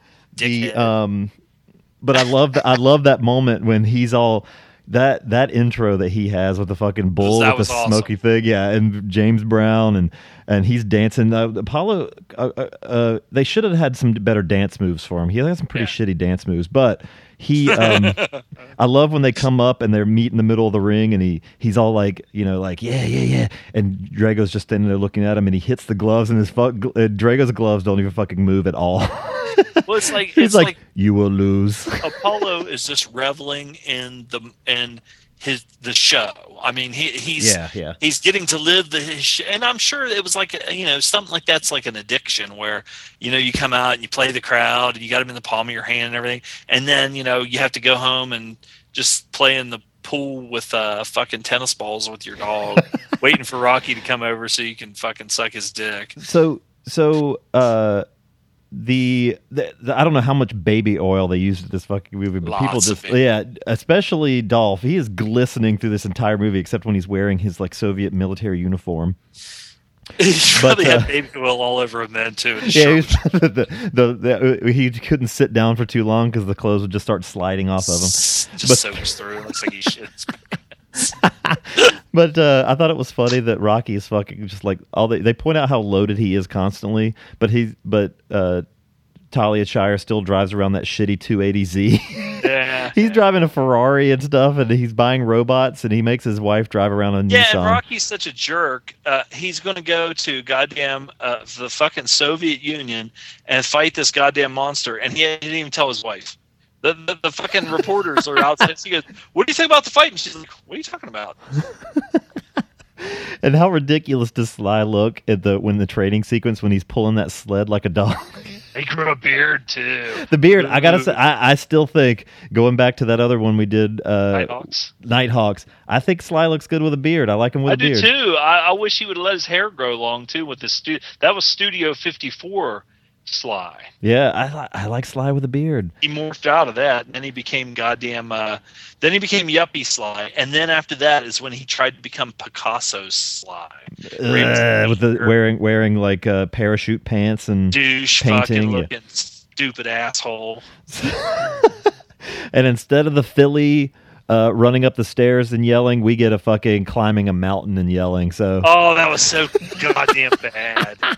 But I love the stuff. They had to have fucking mountain climbing shit to get up there like that. You know, a helicopter just dropped Stallone off on that peak. Because how the fuck would you can't? I mean, how the fuck could you? It'd be like they put him on top of Mount Everest. I read up. Now I love all the like digital Soviet technology and stuff. I thought that was pretty good. It's very dated, but that made me laugh. And that they didn't have a robot. I would love. They did. They had Dolph. Yeah, I was gonna say they didn't have it. They didn't need a robot. I want one of those giant painted Drago banners because that thing was pretty awesome with the hammer and sickle and the fucking like worth anything these days. And they had like a Gorbachev lookalike sort of guy. Three proletariat dudes. Yeah, and he was the first one to stand up and applaud. And they were pissed at first, but Rocky won him over. Rocky single-handedly brought down the Berlin Wall. I'm pretty sure it happened right after this movie. Yeah. Sorry, guys that missed the Soviet Union. Rocky I wish we wouldn't have spent all the fucking money we spent to bring down the Soviet Union. We could have just sent that stupid fuck over there. Now, in Rocky Balboa, was he back to punch drunk again? Yeah, he got stupid again. Okay. I can't remember Rocky 5. He looked like Dick the Bruiser on steroids. And the goddamn guy that was the fucking heavyweight champ looked like a fucking real boxer. He wasn't like all bodybuilder-ish. And then Rocky was supposed to be like 63 or something, which he was, and he looked better than that guy. That was unbelievable. I lost what I was going to say. Science versus elbow grease is my one note. So yeah, it's always do it the American way. Don't cut corners, and you will always beat whatever odds you're up against. Don't cheat. So what do you rate this? Jeez, it's hard to rate because it's such a repulsive fucking movie. But it is entertaining, and like I said, the formula works. This fucker probably made a ton of goddamn money. I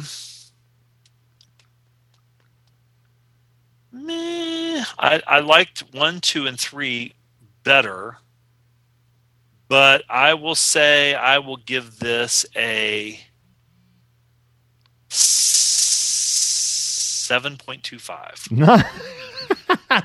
I'm right there with you too. I give it a 7. There you go. It's a I rated dumb it better movie. than you, and I just fucking went nuts on it. And you trashed it. Yeah. But it's a fun trashable movie. Yeah, it is what it is. I mean, I'm just saying, Yeah. Awesome. Cool. 7 and a 7.25. Hearts on fire. Strong desire. They should have played that when him and Apollo were butt fucking.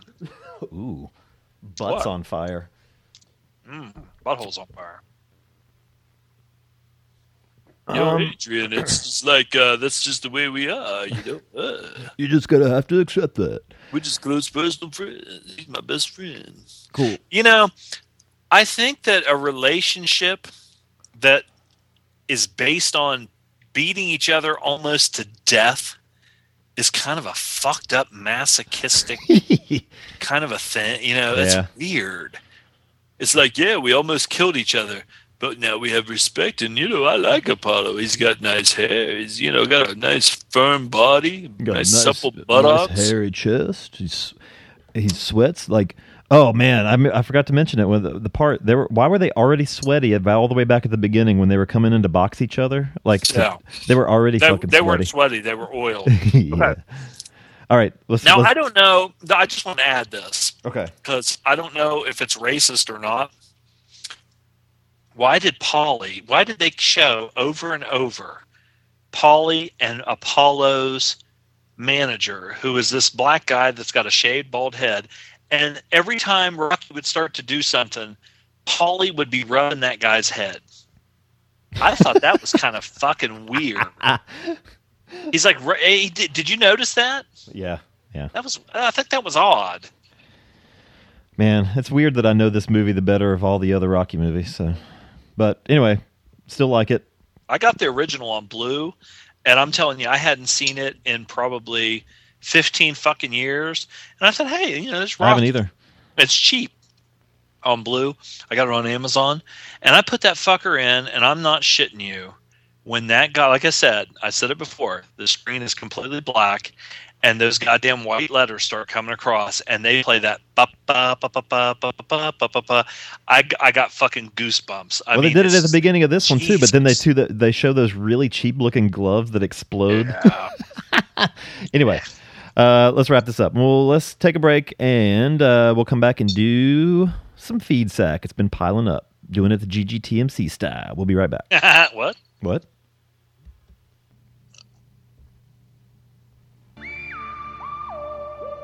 No one would have believed, in the first years of the 21st century, that Hammer films were being watched from an entertainment standpoint.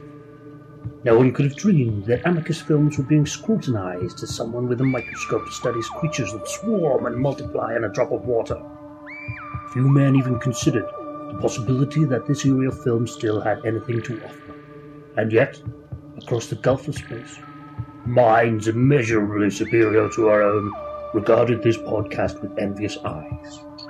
And slowly and surely, they drew their plans against it.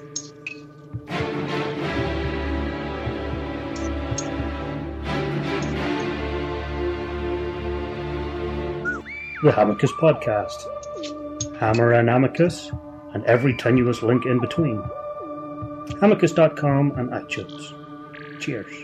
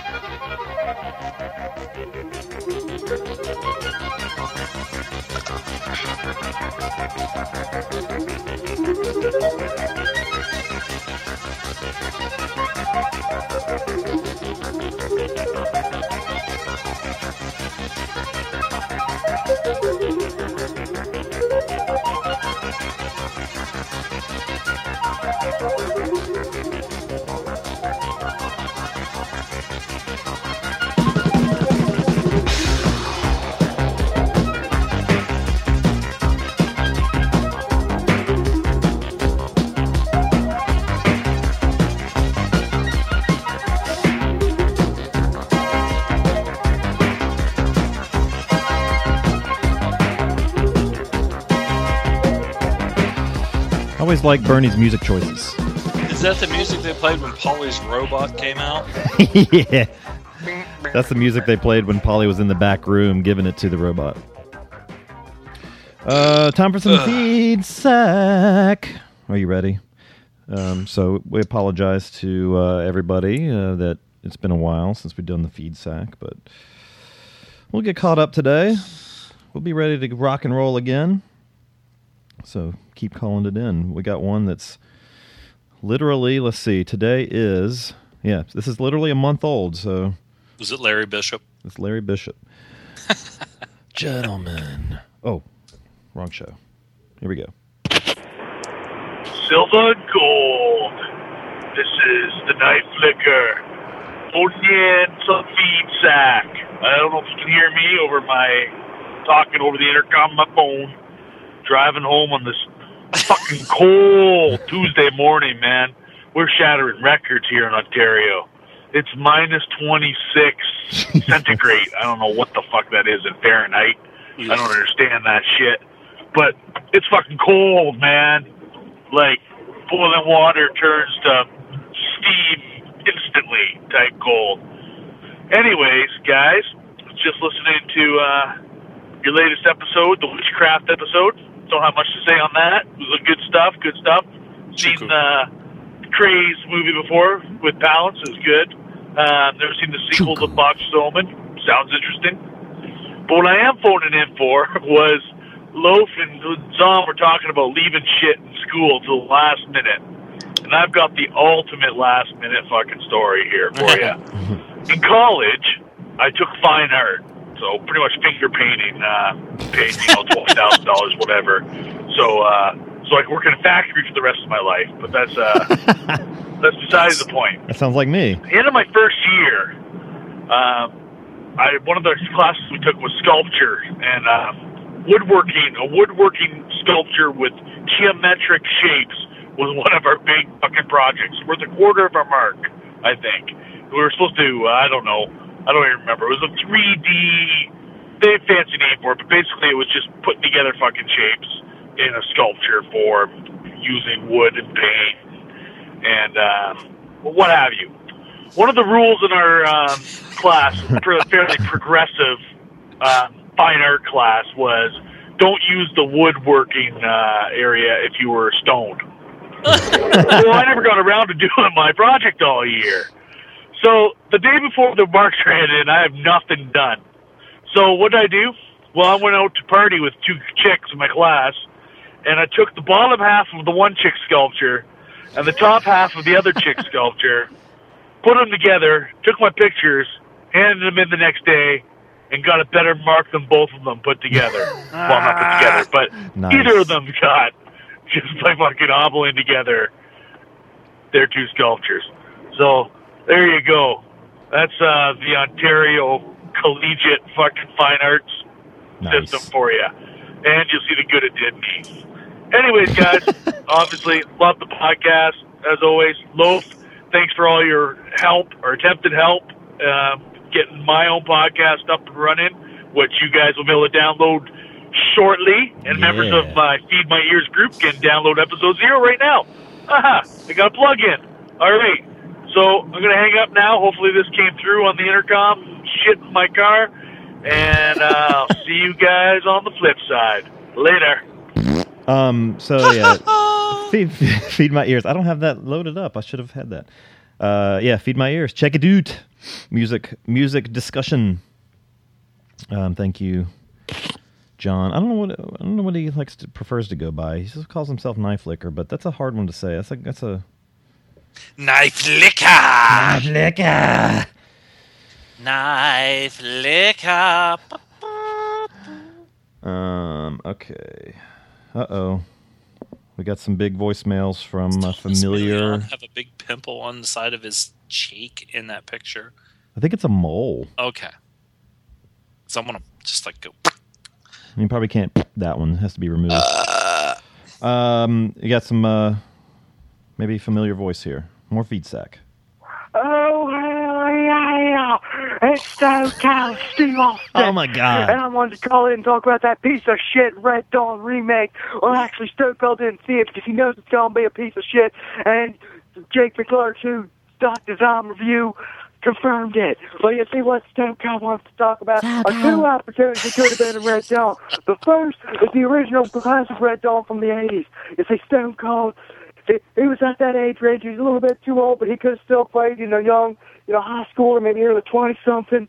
So I went and auditioned when I was, trained to be a wrestler, get fit and condition to be in the movie, to be one of the American boys that was going to whip some Tommy ass.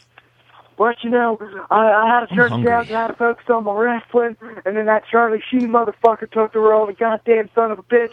He's just a son of a bitch. I'm going to hit him with a stunner the next time I see him. Yeah! The second time was the remake. You see, everyone wanted to do that remake since the late 90s. And I went up the bench and I said, look, what do you want the WWF? What do you want over the WWE nowadays? Because that fucking pain just took our goddamn name. But the WWF, because that's what I know it as, the WWF, we wanted to branch out the films. Then eventually happened, and the condemned one of WWE's films became the highest gross movie of all time. No, what the box office and the critics say, it did. You all know it. There's a conspiracy holding it down. What? But you see, back like 99 or so, I'm like, look, let's get a Red Dawn remake going. But let's start shit up. Fuck these little Yahoo American bitch boys that are gonna save the day. You know, Charlie Sheen motherfuckers gonna come in with crack cocaine and save the day from the commies. It's gonna be a bunch of wrestlers drinking some beer, lifting some weights, and whipping some commies. See, the commies were going to come on down, they were going to try to take over America. They were going to come straight to Washington, D.C., but guess who was in Washington, D.C.? The WWF wrestlers. Some of us, the Stone Cold, the Rock, the Undertaker, the Mankind, Triple H, even fucking Shawn Michaels, back there. Little bitch didn't have that back. He just had to go fight Jesus. That's a story for a different day. Jesus. We had them all, even the X-Boxers and all the little guys. I don't remember the jobbers, you know, the Tiki Michinukus or whatever. The Stone Cold, we got them all. And the cops came into the damn building when we're doing Monday Night Raw. They tried to interrupt us, so we whipped their asses. We opened up a can with ass. We shoved some foots up their candy asses. We shoved some sockos and their tacos. That might not even make sense. So go on all the time. Right. In their candy asses? I'm a little fired No, up. in the Socko in their caco. So I'm sorry if I don't make sense. This is going to be the greatest movie of all time. I asked Grossman, and it got shot down by some bullshit studio saying nobody would want to watch a bunch of wrestlers whip some commie ass. And to that I say, what? And they would say, ain't no wrestler's going to whip some commie ass. I'm like, what? They say, hey, no, it's Australia! And then after all, the bottom line goes, the Stone Cold said so. That piece of shit Red Dawn remake wouldn't have been such a piece of shit as made in the late 90s with Stone Cold and the rest of the WF crew. And the perfect joke is the big finale was going to have Shawn Michaels, Triple H reunite as D-Generation X because they're so good at burying people, we would use them as the ultimate weapon to bury all the fucking commies. And they were just doing like, switching music better than the yeah, let's go, hell yeah, sir. Oh, yeah. I saw Taka Michinoku in that pay-per-view I was watching. Wrestling Kingdom, yeah. He's still around. God, I hope this isn't Stone Cold again. Hey, it's the Cinematic Justin, a.k.a. the little son of a bitch, according to Stone Cold. I wanted to call in and first give a big congrats to Sly Stallone and win the karaoke contest and everybody else who's entering and being great competition, just great sports as always. And why I am calling is also in direct correlation. I placed, was it second, third? I placed something. I lost to Sly, and we all expected that. Second. But I did get a runner-up prize, and I kind of knew when I opened it, it had to be from Silver and Gold, because who else knows me this much than to get me a Daniel Bryan action figure? Yeah. Now I know everybody's like, I'm afraid of getting a cold anal douche. Well, let me tell you something. You're not always going to get a cold anal douche. Even the Cinematic sometimes gets something good. I guess I could use Daniel Bryan as a... No. I also want to say how great timing this was, too, because, got nephews now, and they're kind of getting into wrestling, and since I still have, I had a lot of the old wrestling figures boxed up, I dug them out, and, been playing with them for a bit, and I was like, you know what? I kind of want to get some new guys for him to play with, and specifically I want Daniel Bryan because I want a Daniel Bryan toy. So I went to Walmart and I grabbed one for $10. It's not a toy, it's an action figure. Yeah, not a doll. You could tell it was, I guess, the second-rate versions that they're going to sell because they were a bit more stiff and weren't as mobile. So I was like, I guess I could just have this one, kind of for me, but, it's kind of hard to play with. And I was like, I guess maybe I'll go online or go to a KB Toys or something. Do they even exist anymore? Whatever. Get a better Daniel Bryan toy. Well, 2 days later in the mail, I got the better Daniel Bryan toy. It's much more mobile, more, it's not stiff. I can move it around more. It's better size, It's too, called because, articulation. Short, but the other one was, smaller than just... And I know the size wasn't that much different from the other ones that were in Walmart. It was just... It's like the size has shrunk a bit. because Bryan's probably the same fucking height as Shawn Michaels, and the other Shawn Michaels toy wasn't towering over it, but it was a few more inches. As you could tell, just the way whoever designed it, they had the same type of models going, but they kind of had like a smaller size. This Bryan one matches up much better with all the other toys. So now specifically, I get to play with the Daniel Bryan toy, and if they're good, they can play with. They got to get stuck with John Cena. Actually, no, that's why they get to be stuck with Edge and them. I get to be stuck with John Cena because I make Daniel Bryan beat the shit out of John Cena and Shawn Michaels. I'm like, yeah, who's the bitch now? So, yeah, it's strange. You'd think I would have grown up and would have gotten out of this, but yeah, still kind of fun. Mm-hmm. Hope I don't get as violent as I used to when I got into ECW and started buying all these like toys. I would even use like light bulbs as weapons with the toys. I really shouldn't have been doing it. It's kind of dangerous. I'm going to try to keep that away from my nephews. They probably shouldn't see ECW until they're teens. MMA. Oh, wait. Younger because it was on TV sometimes. All right, so I just want to say thank you, gang. Thank you, guys and gang. If you're afraid of getting a cold anal douche, even the Cinemaskist, the only person on the group that'll probably get a cold anal douche, sometimes doesn't get a cold anal douche. So next time we get in there, I'm going to see a bunch of people, not just me, Sly, Bryn, and Bernie. I want everybody, every single person in this group, to put something in. So, thank you guys. So I did watch the Royal Rumble. Yeah. Who won that? Fucking Batista. Can you believe that? Do you think CM Punk really quit? I don't know. I really don't. I think he probably did because I don't know. I'm off. You think he'll come back? Yeah. I don't know that he needs to. Jesus Christ, Bret Hart came back and he killed his brother. Yeah. And his brother-in-law. Yeah. I don't know if he'll be, but yeah, I couldn't believe. I knew he was going to be in it, but it was really humorous. So I watched this with a group of people. I have not watched a wrestling pay-per-view in a social setting since like WrestleMania 19. And it was fun. I mean, people brought like cupcakes and shit. We had food, but it was pretty cool. But the Royal Rumble's an easy one to get excited about, just because it's a great. And I think I heard on a podcast recently that Pat Patterson was the brainchild of it. Like it was kind of his idea. But it's just a great setup match. Even if it's not a great match, it's still just fun because you don't know who's going to come out next, and the whole time thing. You got constant countdowns. Hacksaw Jim Duggan come out? Hacksaw did not come out. Hacksaw was there though. He was on the Legends announce team or whatever, probably plugging that new TV show they're going to do. Oh yeah.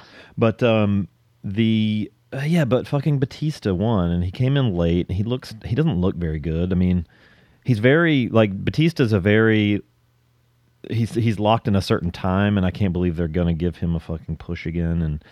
But the most surprising thing about it was the reaction to Daniel Bryan not being in it. Like the whole arena was like pissed. Yeah, and because it's live, they couldn't edit out the crowd sound. When Batista came out, the boos were it was like you could hardly hear the dudes talking. It was amazing how loud people were pissed about it. So. Daniel Bryan's the underdog. He was, and he had a pretty good match earlier. They know it too. To me, I think that they know how the fans feel, and they know the fans feel like that they're holding him back. Yeah. So they're doing it, and they're manipulating the fans. It's part of the storyline. It is. He's going to be the guy that is better chasing the belt and fighting. Yeah, he doesn't. Fighting the powers that be. You look at it this way. The guys that have been around a long time, and they'll say, how proud were you when you won the belt? And a lot of the guys will say, I don't give a shit if I won the belt. I was making money. And I think that's what it is. I think the fans are being markish over Daniel Bryan, and except for Justin, he's true. Justin's a smark about Daniel. Being pissed that he doesn't get the proper push or whatever, but he's always there near the top lately. Even if he doesn't win the belt, he's making money. WWF making money off of him, so who knows? I don't know. I don't really have I don't really have a pony in the race, but yeah, because Ernie Ladd's dead. Ernie Ladd is my grandpa with teaching me the thumb. Was he's been gone a long time. Snap your Mr. TV announcer. All right, we got one more. Dirty roads and eggs like a dog. One more for Justin. I'm sorry, guys. It's Justin again. I can't Wait, call which and Justin talk, is you know, this? about you guys giving me a Daniel Bryan toy and completely let this slip. I got a Daniel Bryan toy. Yes, yes, yes. He just came. He did. Like all over. It's like Peter North, like ropes going up into his face. Although the yeses should have gotten more and more muffled sounding. Yep. All right. So Sly made an appearance in London since we last did an official show too. And Sly went to see Sly. And well, I think Sly is calling in to talk about his appearance in London. So let's check this out. Hi, Loaf and Zom. Oh no, never mind. That's not Sly. Is it Zom and Loaf? I thought it was going to be Sly talking about it. It's Chris here, and as you mentioned the other day, I had tickets to go and see Sly in London. Yeah, there you go. I knew it was a Sly report of some call in sort. And give Silver and Gold the exclusive review. So yeah, it was held at the London Palladium, which is sort of bang in the centre of London. I probably got there about half an hour before the show actually started, and there was like quite a big crowd of people outside. And it was a really strange mixture of people as well. You had kind of overweight, kind of autograph hunter type guys who, didn't look like they washed much. Some guys who, were wearing tight shirts, showing off their muscles, kind of thing. Just normal looking people. And then there was these sort of a couple of women in their sort of mid to late 50s with fake tans and a lot of plastic surgery as well. It's just a very strange group of people. And so yeah, that was the first impression. Then went inside and the show sort of got underway, and there was an interview for about an hour with Jonathan Ross, which was a really good interview actually. Jonathan Ross restrained himself and was just asking kind of probing questions to get stories out of Sly, and Sly was kind of as you imagine really from kind of seeing him and reading interviews with him. He's quite humorous, but also quite self-aware of his career and the choices he's made, which itself is quite interesting. So yeah, and it was a good way to expand his career as well. He sort of one thing that he did say that made me laugh, which I'm sure Zon will probably agree with, is he said that he was talking about various actors that he's sort of worked with and liked to work with, and he was saying that Expendables 3 he's just worked with Harrison Ford, who was great, he'd like to work with him again. And he said I've also worked with Mel Gibson, who's going through a bit of a rough patch, which is a bit of an understatement, I think. And then then after the interview there was half an hour of questions with the audience. There was a surprising amount of people saying that they were screenwriters and asking for advice. That's funny. Well, first you put like 4 montages. I'm just trying to remember some of the questions now. One guy was asking if he kind of wrote Mr. T's dialogue for Rocky 3. What were you going to say? No. You said half the what? I said you put in 4 montages, and then you put like 20 minutes of the past movie in there, and then you put some implied gay sex. 30 minutes of a fight, and a lot of baby oil. Mix it all together, and what do you got? A star. Billions of dollars. Billions of dollars. And Sly said he did. And another interesting fact, actually. He wrote Clubber Lang's dialogue. Says when he calls into Silver and Gold, he said to never work out for more than like 4 or 5 hours at a time, which seemed a bit strange, Yeah, wait. There, that's not what he says to us at all. The evening came to an end. but I thought I'd try and get an autograph, so I went round to the stage door, and there was a huge crowd of people there, and they sort of shut the gates off and said, "Oh, he's not coming out this way." So I ran round to the front, and again they were shutting off the door, and it was like, "Oh, what's happened?" But I didn't know that there's a third exit sort of right round the back, and he must have snuck out there. Because as I was going back round to the side entrance, he was in a car on the other side of the road. So you threw a rock at his window. Me and a bunch of other people kind of ran after Sly's car. Nice! Whilst he was looking up Grudge Match on his phone, which is quite good, and they stopped at a traffic light. And a guy behind me started up a Rocky chant, so I'm not ashamed to say that I did chant Rocky at Sly whilst he was sat in his car. It's probably the highlight of the evening for me. Excellent. So yeah, there's the full report of what Sly got up to in London. It was good times, as Sly would say, good times. Good times. Yeah. Cheers. Awesome. I'm sorry it took so long to play that. Let's see. I know I got some more in here. Thank you, Chris, for that. Yeah, I was just reading the subject line of it.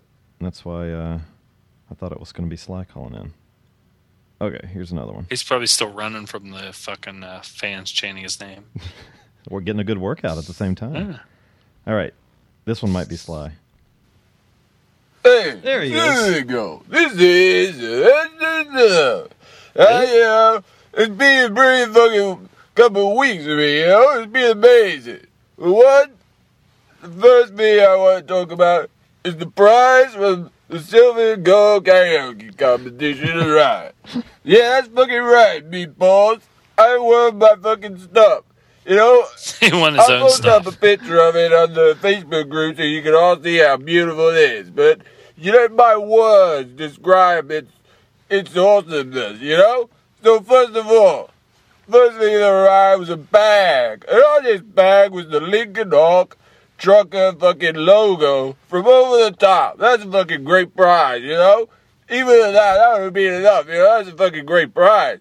But no, it didn't stop there. No, I got a fucking hooded top, a gray hoodie sweatshirt with fucking Balboa written on it. A picture of my face. What gets better than that, Fucking my face on there. It's fucking great. And then what else arrived? A giant poster of me in the movie Rocky Balboa punching the fucking other guy, That is the fucking kind of shit you can win. You fucking put your mind, your body, your focus, and your energy all on fucking winning the karaoke competition. You can fucking get that kind of level of awesome stuff. So fucking do it, You will not regret it. I also know that fucking the Cinemexicus, Justin Ovos, he got a wrestling figure. He's in heaven now. He loves the wrestling figures, and fucking Burwell Stickhard, he got a fucking DVD of sleazy tits, he will love beating after that. I fucking know for a fact that he's gonna fucking jerk off for like 8 hours straight watching that. So yeah, that's the kind of shit that you could all win, Fucking get your minds to it. The next time the fucking karaoke competition comes around, fucking step up to the plate and do it. You could win some of this shit, Fucking do it. Right, now, also this week, I was in fucking Europe, started off There we in go. Rome. Fucking Grudge Match premiere, it was a punching bag and all that kind of shit. It was fucking great. I fucking fake punched fucking De Niro in the face again. It was great. And then, I fucking went to London. I saw fucking thousands of my fans in the London Palladium. I had an interview, a Q&A, I was talking to, it was great. You should be there. I talked to for about an hour about my career, I showed people my muscles, I fucking was doing the whole fucking interview. I was working out, I was doing push-ups, sit-ups, I had fucking weights there, the whole fucking lot, it was fucking great. It was fucking pure intensity, I talked a lot about my dick, and fucking, I told the passenger Wait, we didn't hear that part. Jason Statham, you know, when we called it the Silver and Gold. We talked for about 15 minutes just about me calling it the Silver and Gold, you know? Nice. It was We're going to great. get some London fans out of this. Then it was like question and answer session, and yeah, you know? I fucking answering people's questions. It's a good time, you know? If I do it again, you know, you should all come down. It's fucking, you'll love it, man. Anyway, yeah, that's it. I'm in high spirits at the moment. So, yeah, this is why I can, you know, he's got high spirits. You will fucking experience the same shit if you win the Silver and Gold karaoke competition. Ugh. Yeah. Well, I'm glad Sly also enjoyed his time in London. Alrighty, we're wrapping. We're getting on here. Mm-hmm. Who the hell is this? Let's do this one first. Grip my shoulders.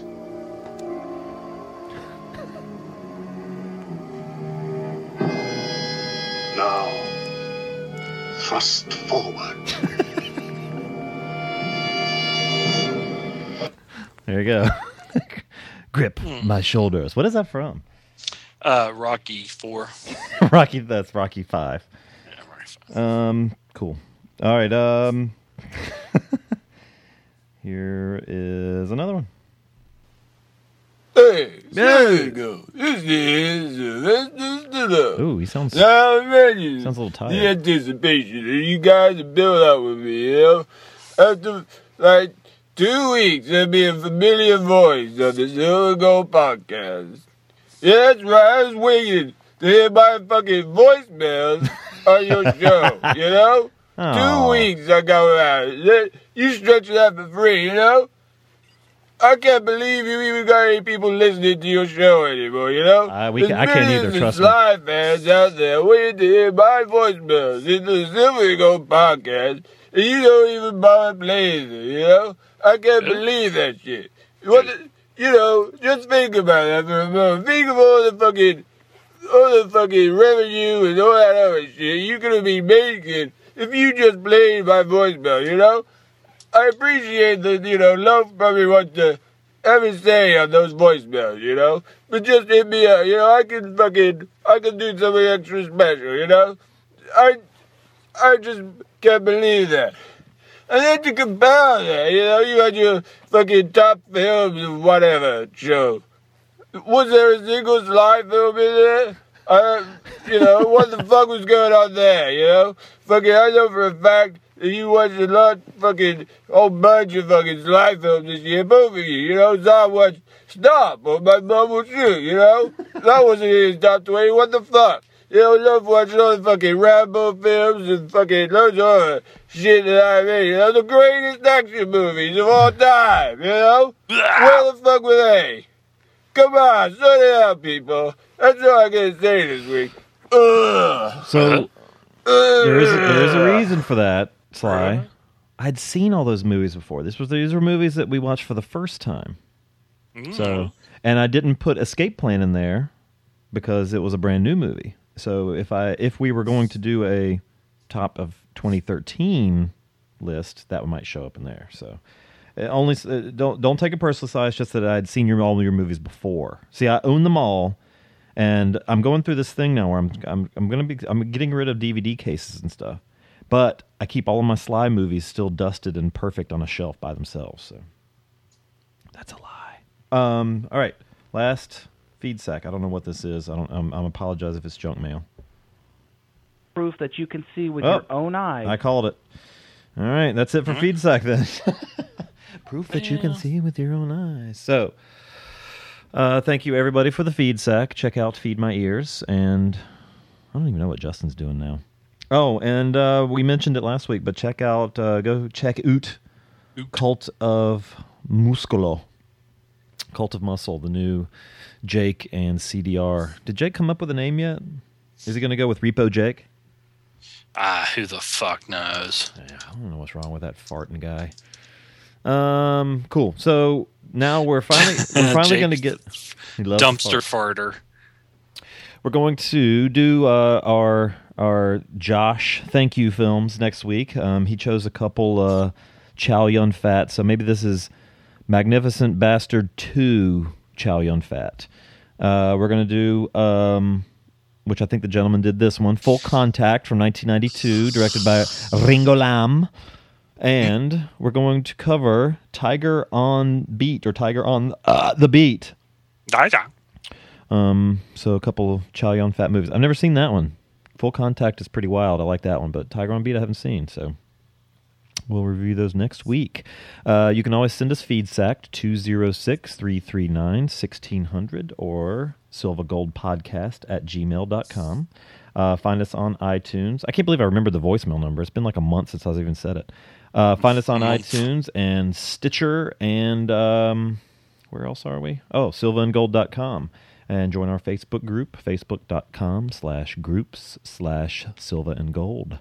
/ my throat. Yeah. Wait.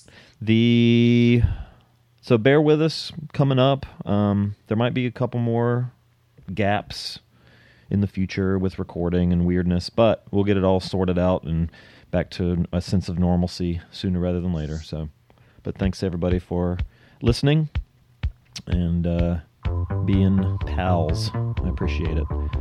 So, Zom, do you have anything else this week, sir? Yeah. So good. No, I don't have anything. All right, let's just cut this shit off while we can. Chop it off. Get some food and clean up some messes. Until next week, this is Low Hoot.